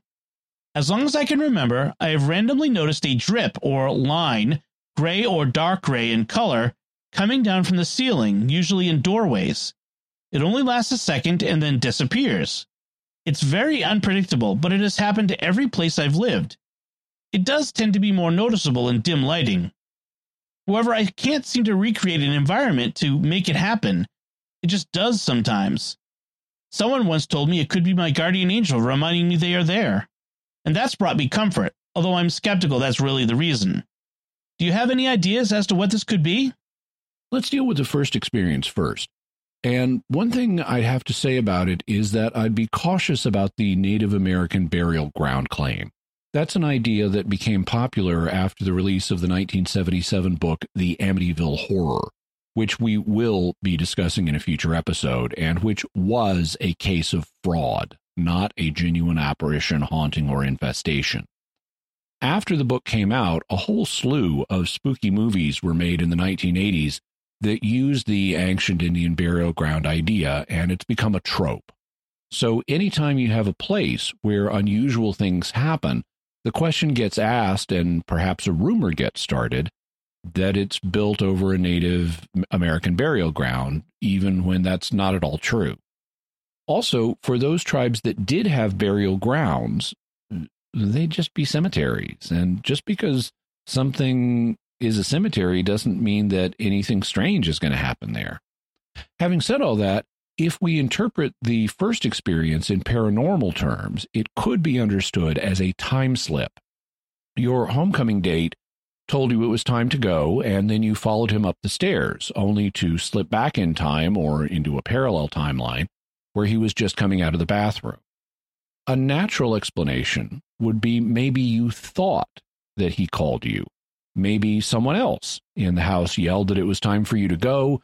You mistook him as saying this, then you started up the staircase, and then he emerged from the bathroom behind you. Another paranormal explanation, which I like better than the time slip one, is maybe you had a visionary experience. On some level, you realized it was time to go. Perhaps you even telepathically sensed from his mind that he was thinking it was time to go, and your subconscious processed this in terms of a visionary experience where you heard him tell you that it was time to go, and you started following what seemed to be him up the staircase, only for the visionary experience to end when you saw the closed door, and then he emerged from the bathroom. I like that better than the time slip theory because it doesn't involve physical time travel, and because it doesn't involve an alternative timeline, like him being in the bathroom instead of being in front of you. And because while time slips are reported, their nature is ambiguous, whereas things like telepathic experiences and visions are much better established. When it comes to the second experience, the drip or line that you see in doorways, I'm not sure what to think. It could be a sign that it's your guardian angel signaling to you that he's there, but it could also be anything. The fact that it tends to occur in doorways and in dim light makes me want to look for a natural explanation. It could be a perceptual issue caused by something going on in the eye or in the way that your brain is processing visual information in this kind of situation. If you wanted to pursue it further, you could have your eyes checked out and or talk with a neurologist. But as long as it's not causing you any problems, that may not be necessary. It's definitely an interesting experience, though. Our next experience comes from a listener named Katie. She says, "This is the story of our haunted house. This completely true story took place in Commerce Township, Michigan, and it all started when my parents bought a new house. They took possession of the house the day before Thanksgiving in 1996. I was almost 2 years old at the time, and my younger brother would be born a year later while we still lived in the house. Everything that happened to us occurred when we lived there, from November 1996 to October 1999. The previous owner of the house was also its builder.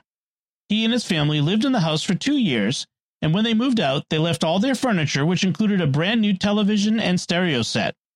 At the time, my parents did not think anything was strange about that. The first strange thing to happen to us in that house occurred the second day we lived there, which also happened to be Thanksgiving. My grandparents were at the house for dinner, and we were eating when we experienced a brownout at the house. The lights were continuously dimming and brightening, and this lasted into the night. They never went out completely, but it was clear that there was something very wrong with the electricity. They called the builder, who was also the one they bought the house from, and he came out in the middle of the night to see if he could figure out what was wrong. He ended up having to call the power company to assess the house. The power company found a break in the trunk line that went into the house, which was under a paved asphalt driveway. One of the 3 cords going into the house was severed, and the power company had no idea how that could have happened. As we lived in the house longer, my parents would frequently hear knocking on the windows. Every few days, it would sound like someone was knocking on a window, but there was never anyone there. This occurred at a variety of windows around the house, and there were no trees by any of the windows. Then, one day, my parents were sitting on the back deck and heard a baby crying under the deck. They knew where I was, and it wasn't me, and my brother wasn't born yet. My mom is a labor and delivery nurse, and my dad is an ER physician, and they were certain that it was a human baby that they heard crying. They did not think it sounded like any animal they had ever heard. In fact, they were scared that someone had abandoned a baby under their deck. They crawled under the deck to look for the baby, but while they were searching, the crying suddenly stopped, and they were never able to find the source of it. They estimated that the crying lasted for 30 minutes. One day, my mom heard footsteps at the front door, and our dog started to bark at the front door. She saw the figure of a woman and a child through the window of the door, but when she opened the door, no one was there. After this, she would frequently hear the sound of children playing at the front door, but every time she checked it, there would be no one there. At first, she thought the children might have been neighborhood kids, but it was strange that she never saw them, and there was not a good place to hide. There was no way they could have gotten away in the time it took to open the door. All the windows in our house had locks in them, and some of them were crank windows. The windows would frequently unlock and open up on their own. This would even happen in the middle of winter, when they would always keep the windows locked to make sure they didn't accidentally get opened. Another strange occurrence that was frequently happening in the house was that the dryer would open up and the clothing would be completely out of it. They could not figure out what would cause both the dryer to open up and the clothes to be completely out of it. If it just opened on its own, the clothes should have spilled out a little, but there should have been still some left in the machine. They also knew that I was not doing it because I was a toddler and was constantly being monitored. One night, while my parents were getting ready for bed, my dad was in the kitchen, and in the kitchen window, he saw the reflection of a woman in a white nightgown walking through the house. He thought it was my mom, so he called out to her, but the woman did not respond. Since he thought it was my mom, he decided it would be fun to scare her, so he popped out where he saw the woman walking, but no one was there. He then went into their bedroom, and my mom was already asleep in bed, and she wasn't wearing a white nightgown. At this point, after all these things were going on, my parents started to think there was something strange with the house. It was after all this that they thought there might be a ghost or the house might be haunted. Every time they were in the house and talked about the possibility of there being a ghost, the middle light on a track light in the kitchen would go out. They could not figure out how this was possible because normally, on that type of track light, the middle light can't go out without the lights on the edge going out. They tried changing the light bulb and the order of the lights, but every time they talked about a ghost, the middle light would go out. The house had a finished basement that had its own bedroom, living room, and wet bar. There was one night that my parents were in the basement watching TV, and they thought they heard me get out of bed and come downstairs. They heard the sound of little kid footsteps thumping down the first flight of stairs to the landing above the main level. Then they heard more footsteps thumping down the stairs to the main level. And finally they heard the footsteps going all the way down to the basement. They called for me, but no one answered them. They decided to look for me and went up to my room and found me asleep in my bed. There was no way I could have run back upstairs to my room from the basement without them seeing me, and the dog was with them. A small annoyance that frequently occurred to them was the light on their china cabinet would regularly turn on by itself. This was something that never occurred when we moved out of that house and took the china cabinet with us. There was one night that my mom was home with us, and she was talking on the phone with her mom while she waited for my dad to come home. There was supposed to be a bad snowstorm that night, so she waited up to make sure he got home safely. While on the phone with my grandma, she kept hearing kids giggling upstairs. She thought it was me laughing at my brother trying to get him up. She finally checked on us to put me back to bed, and we were both asleep in our own beds. We started to hear bloodhounds outside our house in the middle of the night. It sounded like there were coon hunters right outside the back door. My parents went outside to see what was going on, and as soon as they turned the lights on outside, the noise immediately stopped. No one was outside, and there were no footprints in the snow. They were really convinced that something paranormal was happening in their house, and it was being a nuisance. My mom once again found all the laundry on the floor next to the dryer, and she became angry at whatever was in the house. She yelled at the ghosts in the house, saying, "You better make yourselves useful if you're going to live here." My dad's closet in their bedroom was broken, where the latch on the door was completely misaligned with the socket in the wall, so it could not close. The same day after my mom yelled at the ghosts, his closet door was suddenly fixed. During one of the Christmases that we spent in the house, we took a family photo next to the tree. The camera was on a tripod, so there was no one behind it, and everyone in the house was in front of the camera. When the photo was developed, there was the shadow of a man wearing a hat next to all of us. No one in the photo had cast a shadow, and there was no one standing in the location that could have made that shadow. In addition, No one was wearing clothing or a hat that looked like that shadow. In fact, my grandma thought the shadow figure looked just like her dad. One day, when I was 2 or 3 years old, my parents saw me in the hallway. It looked like I was struggling to push an invisible object into the floor. When they asked me what I was doing, I said, "I'm pushing the ghost in the hole." They called me to the end of the hall and then asked me what the ghost's name was. I went back to the spot in the hall that I was before and started talking to someone in the hall that my parents couldn't see. I came back and said that his name is Marshall. Then my dad asked if Marshall had a last name. I went back and asked Marshall what his last name was. I returned and said it was McGee. After that, when something weird happened in the house, we would blame it on Marshall McGee. We tried to look up if there was ever a living Marshall McGee in that area, but we couldn't find anything. Not only was I pushing ghosts into the hole, but our dog also seemed to see and experience weird things. He would frequently bark into the house at things that my parents couldn't see, and sometimes while he was sleeping, he would yelp as if something hit him. He would also circle the house while growling. He would also suddenly wake up from sleeping to growl at something. His actions were always oriented toward the interior of the house. He rarely got angry at something that he saw through a window. He never acted this way in any other house. After the Marshall incident, we had the 2 incidents with the strange noises in the wall. The first one occurred one evening while my parents were sitting upstairs and watching Seinfeld. They heard a weird mechanical noise that was the exact rhythm of a heartbeat. They both swore that it was the exact lub-dub rhythm that you would hear listening to someone's heart through a stethoscope, something that both of them had done many times. After walking through the house, they figured that the heartbeat sound was coming from a particular wall. It was the same wall that the center bulb of the track light would go out on. To figure out what was causing that noise, my dad stayed and listened to it while my mom went to the breaker to cut the power to different points of the house one by one. Every time she turned something off, the sound continued.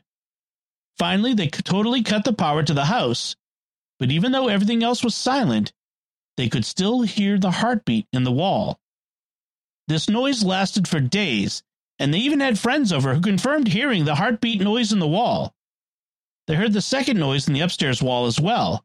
It was a high-pitched buzzing noise that also did not have any electrical cause to it. It stayed in one spot for a week, then they heard it moving. They followed the noise as it went down the upstairs hallway and into my bedroom. It went into my bedroom closet, and then into a little crawl space in the closet that went into the attic. The part of the attic that it went into was above the garage. The first incident to actually scare my parents was when we were about to leave on vacation to Florida. We were in our minivan in the garage, and we were all ready to drive to the airport when the garage door openers weren't working. The battery on the opener seemed fine, so my dad got out to inspect the doors, and he found all 3 garage doors bolted shut. My parents never bolted the garage doors because they were really big and heavy, and it took 2 adults to move each bolt. Plus, they wouldn't be able to use the opener in the car if they were always locked like that. This really freaked my parents out, and they weren't sure if it was a warning to not get on the plane or if the house was trying to trap us and keep us home. They seriously considered not going on vacation in case something bad happened on the flight. Ultimately, they unlocked the garage doors, and we had a safe flight to Florida. That incident freaked my parents out more than the others, except for perhaps Marshall McGee. And my dad always said that he expected to see a face looking out a window at us as we left. I will now tell the story of the scariest night we had in that house. My parents were sitting in bed watching TV. They had 2 baby monitors up, one each for my brother and me. They were video monitors, and in the past, they'd occasionally seen in my room the toddler rocking chair moving by itself, but they didn't think anything of it until this night. While they were watching TV, they heard a toy go off in my bedroom, and they thought that I was awake. The toy that they heard was a Sing and Snore Ernie doll of the Sesame Street Bert and Ernie. It was a doll that would sing a song and snore when laying down and then say, "I feel great," when you sat it up. Then on the other monitor, they heard a toy go off in my brother's room. It was Ducks on a String that sang Easter Parade, and they thought that he was awake. And then all of a sudden, my brother and I started to scream at the exact same time. My mom ran into my brother's room to grab him as the ducks were still going off, and my dad ran into my room to grab me. While my dad was picking me up, he saw Ernie on the rocking chair, rocking himself, saying, I feel great, over and over again. And when he was picking me up, I said to him, something terrible is going to happen in my room tonight. So my dad picks me up, and he also picks up Ernie and throws him in the closet. My parents ran with my brother and me into their bedroom, and we all hid under the covers of their bed. They debated whether or not they should leave the house for the night, but they decided that we would be okay as long as we didn't go into my bedroom, because I said that something terrible would happen in my room, not the whole house. Nothing ended up happening that night that they noticed. I was only about 2 or 3 years old when this occurred. We finally moved out of that house in October of 1999. We were not the only ones to experience strange things in the house. For example, while my grandparents were spending the night in the basement, they saw a person wearing a zoot suit walking outside the patio door at night. The next morning, my grandpa even asked my dad why he was walking around outside in a zoot suit at night. My uncle stayed in the basement one night, and the next morning, as my parents were making breakfast, he ran upstairs and out the door saying that he was too scared and would never spend the night there again. Family members weren't the only ones to have weird or scary experiences. Before we moved out, we had a going-away party, and almost everyone who spent any amount of time in the house had a really weird experience. Years later, my grandmother became friends with the mother of the man who built the house. They were having lunch when my grandma asked her friend if her son ever experienced anything paranormal in the house while he lived there. Her friend called her son on the spot to ask him, and he confirmed that yes, weird things also happened while he lived there. That probably explains why he was so eager to get out of the house and lift all of his furniture. In fact, we also lift all of the furniture except for the dining room set and the china cabinet. Once we moved out of the house, the light on the china cabinet stopped mysteriously turning on, and we stopped having paranormal experiences. Thus concludes the tale of what we experienced in those few years of living in that haunted house in Michigan. After we moved out, my family started to call those events the Marshall Chronicles, and that is the name we still use when referring to the events of the haunted house. Immediately after moving out, my parents wrote down a list of all the weird experiences that we still have to this day. Thank you, Katie.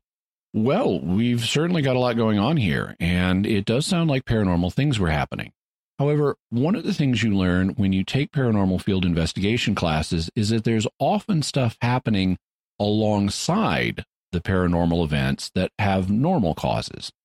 This happens because once the experience realize something paranormal may be happening, they naturally ask whether everything unusual that's happening may have a paranormal cause, but sometimes it doesn't.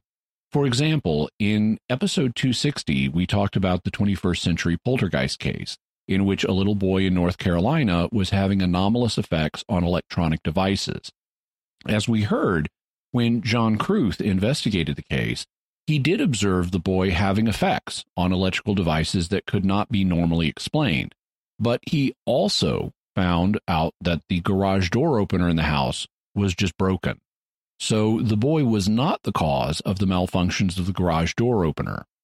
Applying that principle to this case, I wonder if some of the things that were experienced might have normal causes, like the brownout that occurred right after the family moved in. This was traced back to a break in one of the trunk lines to the house. The power company didn't know how it happened, as it was under the driveway, but I wonder whether it could have been a defective line when it was installed, and then the heating and cooling that takes place in the Michigan climate may have helped break the connection even more, and possibly the heavy moving vehicles that were used to get the previous family out of the house and the new family into the house could have caused further damage, so that when the new family moved in, it started to cause a brownout. Similarly, I wonder if the knocking on the windows when they didn't see anybody outside could have been caused by an animal. And I wonder if the baby crying incident also could have been caused by an animal. Some animals sound like human babies crying. For example, the lyrebird makes a cry that sounds very much like a baby crying. Here's an example.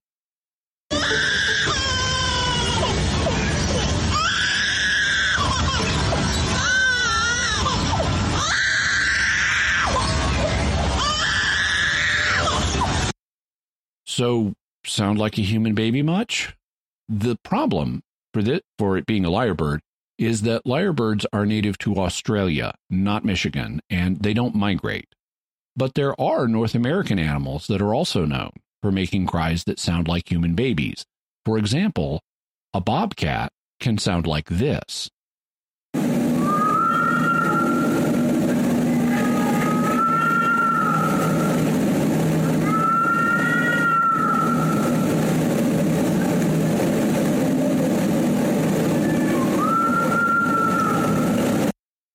And a porcupine can sound like this.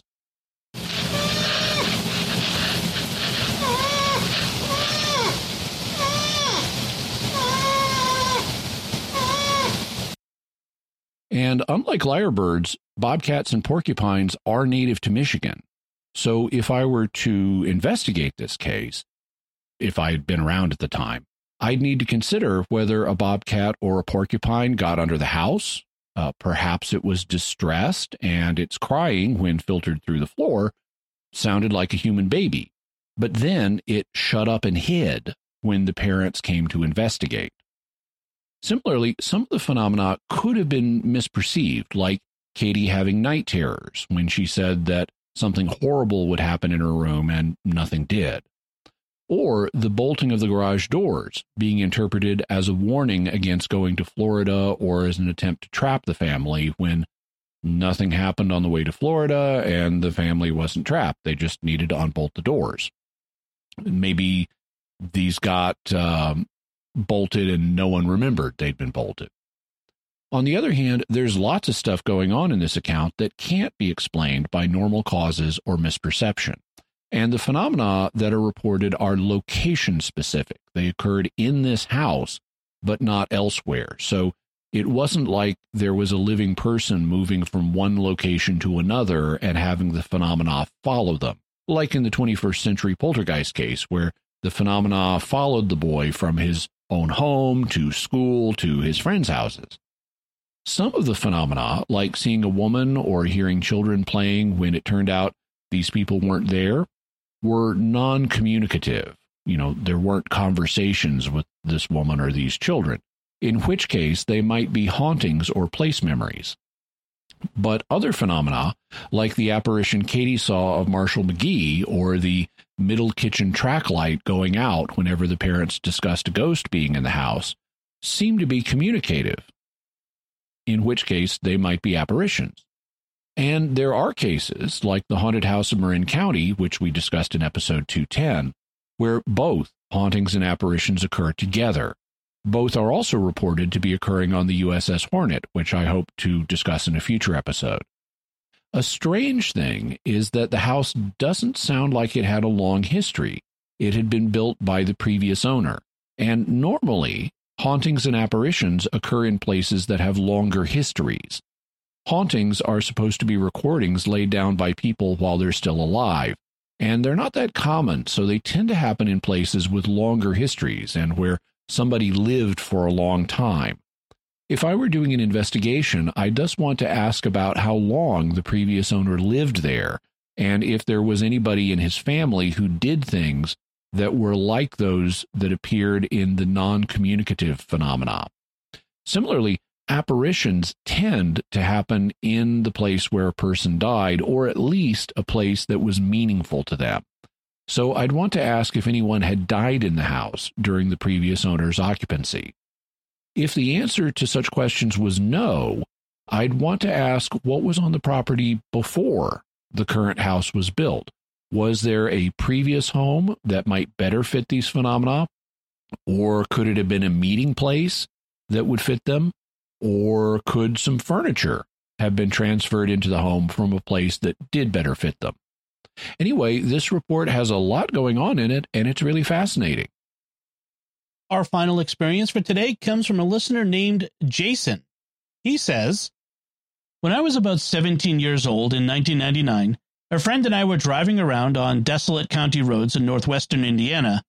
It was a weekday night, and both of us had recently finished high school and enjoyed each other's company a lot.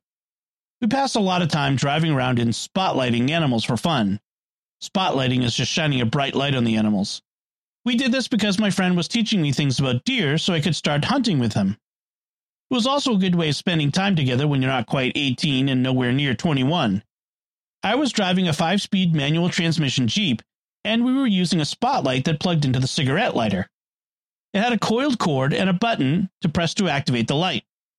It was something like 500,000 or 1 million candle power spotlight, which was blindingly bright and could light up a field for 100 yards or better. Normally, we'd be driving along a desolate stretch of road, catch the reflection of an animal's eyes from the headlights. I'd stop the car, and we'd turn on the spotlight and scan the field. We'd count the deer, watch them, maybe spook them into running, and sometimes keep a tally. Usually we saw deer, but also some smaller animals like raccoons or possums. This particular night, my buddy was riding shotgun. Without a shotgun, only the spotlight. And we were talking when we saw the most unusual thing we've both ever seen.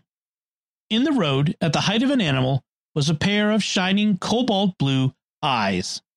They were a few feet above the surface of the paved 2-lane country road. It's hard to judge distance more than 20 years later, but the eyes were just at the limits of the distance of the bright headlights on 1993 Jeep Wrangler, maybe 10 or 20 yards. Though we saw them at the same time, my friend verbally reacted first and said, "What is that? Speed up, speed up."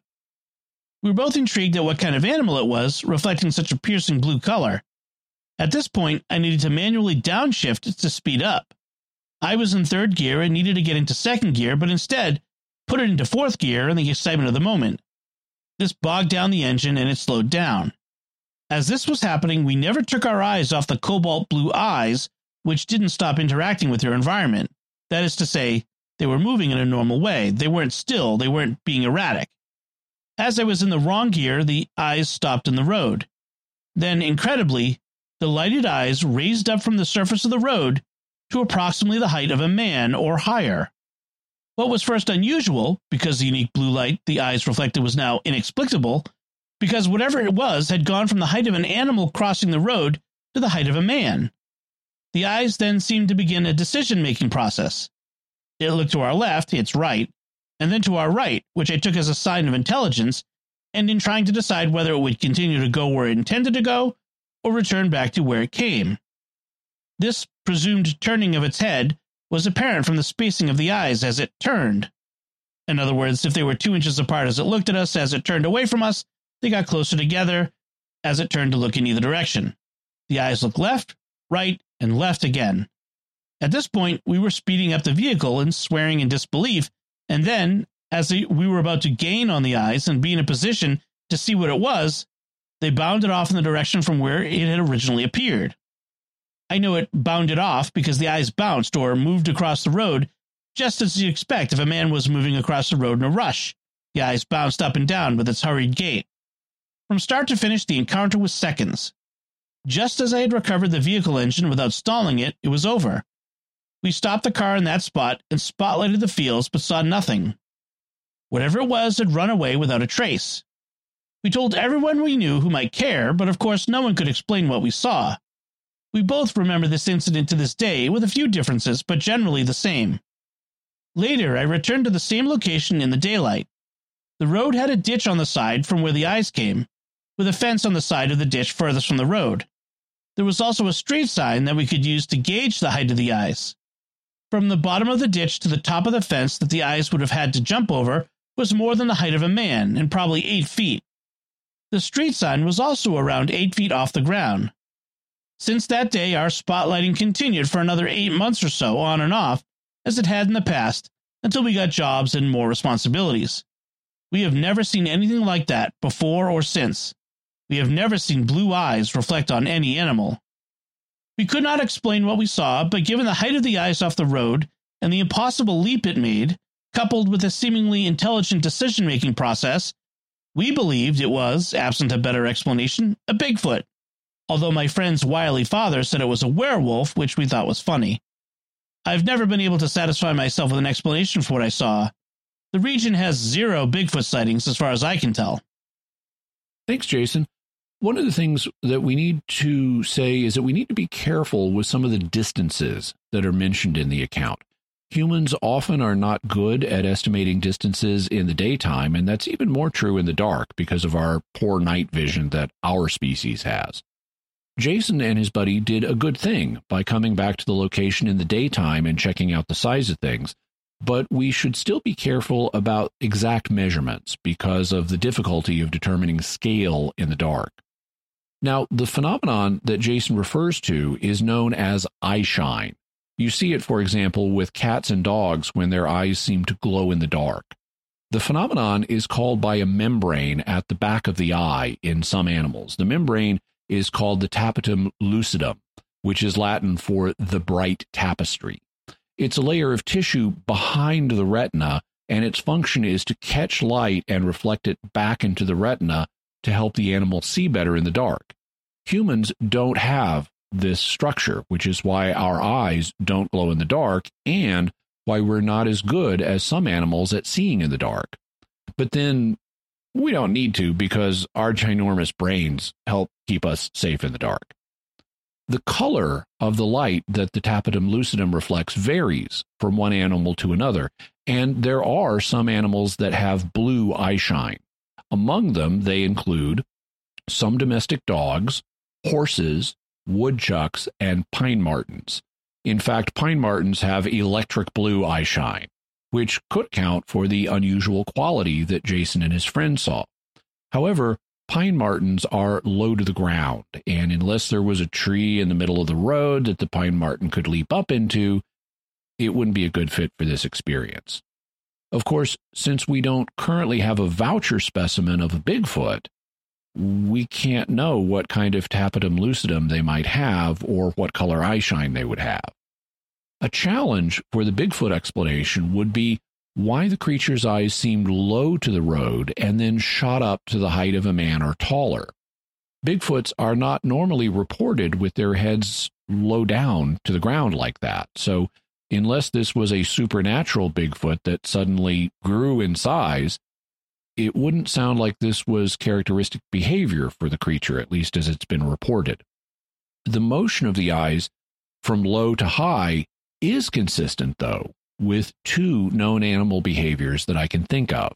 One is when an animal is normally close to the ground, but then raises itself up on its haunches or hind legs to get a better look at something. For example, bears do this. The other behavior is when an animal sometimes lowers its head, for example, to graze or eat, and then, or sniff something on the ground, and then it raises its head to study things in the distance that might be dangerous. And horses do both of those things. So since horses can have blue eye shine, one possibility that occurs to me is that it could have been a horse that originally had its head lowered, and then it raised its head to study the oncoming jeep. The challenge I would pose to this explanation has to do with the placement of the horse's eyes. You also might have got some sense of its body shape, but you don't mention that, so I can't really explore that one. But horses are herbivores or plant eaters whose survival strategy is running away from things. As a result, they need to have a good view of the space around their bodies, and so they have eyes that are primarily side-mounted, whereas animals that hunt, including carnivores like wolves, big cats, and birds of prey, or omnivores like humans and dogs, need a good view of the area in front of them where their prey will be. So we have front-mounted eyes to better lock in on and track the things that we hunt. And we don't need side-mounted eyes because our survival strategy isn't based on running away from sources of danger. As hunters, we can stand and fight because hunters are good at killing things. Based on Jason's description, it sounds like the eyes that they saw were front-mounted. He describes them as appearing to be just a couple of inches apart, like a human's eyes.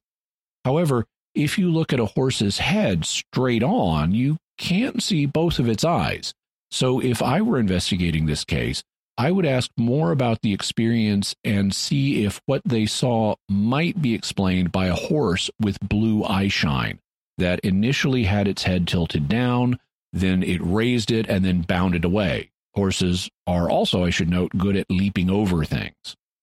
If that wasn't possible, I'd wonder if it might have been a bear. Bears are responsible for a lot of Bigfoot reports, and bears do often walk on all fours, keeping their heads low, but then stand up to get a better look at things, and they can even walk on two legs. What's harder to fit with the bear hypothesis is that bears don't normally have blue eye shine, but perhaps it was a bear that was in ill health or that had a genetic mutation or something. So I don't presently have a good theory that explains everything Jason and his friends saw. These are some of the possibilities that occurred to me and that I'd want to ask about, but I can't fully eliminate the Bigfoot hypothesis. And those are all of the experiences that we have time for today. Jimmy, is there anything else we should say before we go? I want to say thank you to all the listeners who sent in their experiences. If you didn't hear yours, don't worry. I'm saving it for a future episode. I found all of the experiences that people sent in very interesting, and except for the ones that had audio or video and the one that I personally investigated, today's selection was basically a random sample of what people sent in. So there are a lot of really interesting stories still to tell. I also want to thank the patrons of Mysterious World for supporting us over the last 5 years. You make the show possible, and with your help, we'll be able to continue for more years. If you haven't yet become a patron, please consider doing so, or if you can afford it, please consider raising your patron level. You can go to sqpn.com/give and see how you can help support the show and help it keep going into the future. So, Jimmy, what's your bottom line on our 5th anniversary? We live in a mysterious world, and the experiences of our listeners only further illustrate the mysterious nature of that world. We've been talking about these mysteries for 5 years, and we're not even close to having discussed them all. I keep a spreadsheet of topics for future shows, and right now, the big list has over 2,000 topics on it, and we've covered less than 300 of those. So thank you to all the listeners who have supported us for the last 5 years, and here's to the next 5 years, and hopefully many more. And Jimmy, what further resources can you offer to the listeners?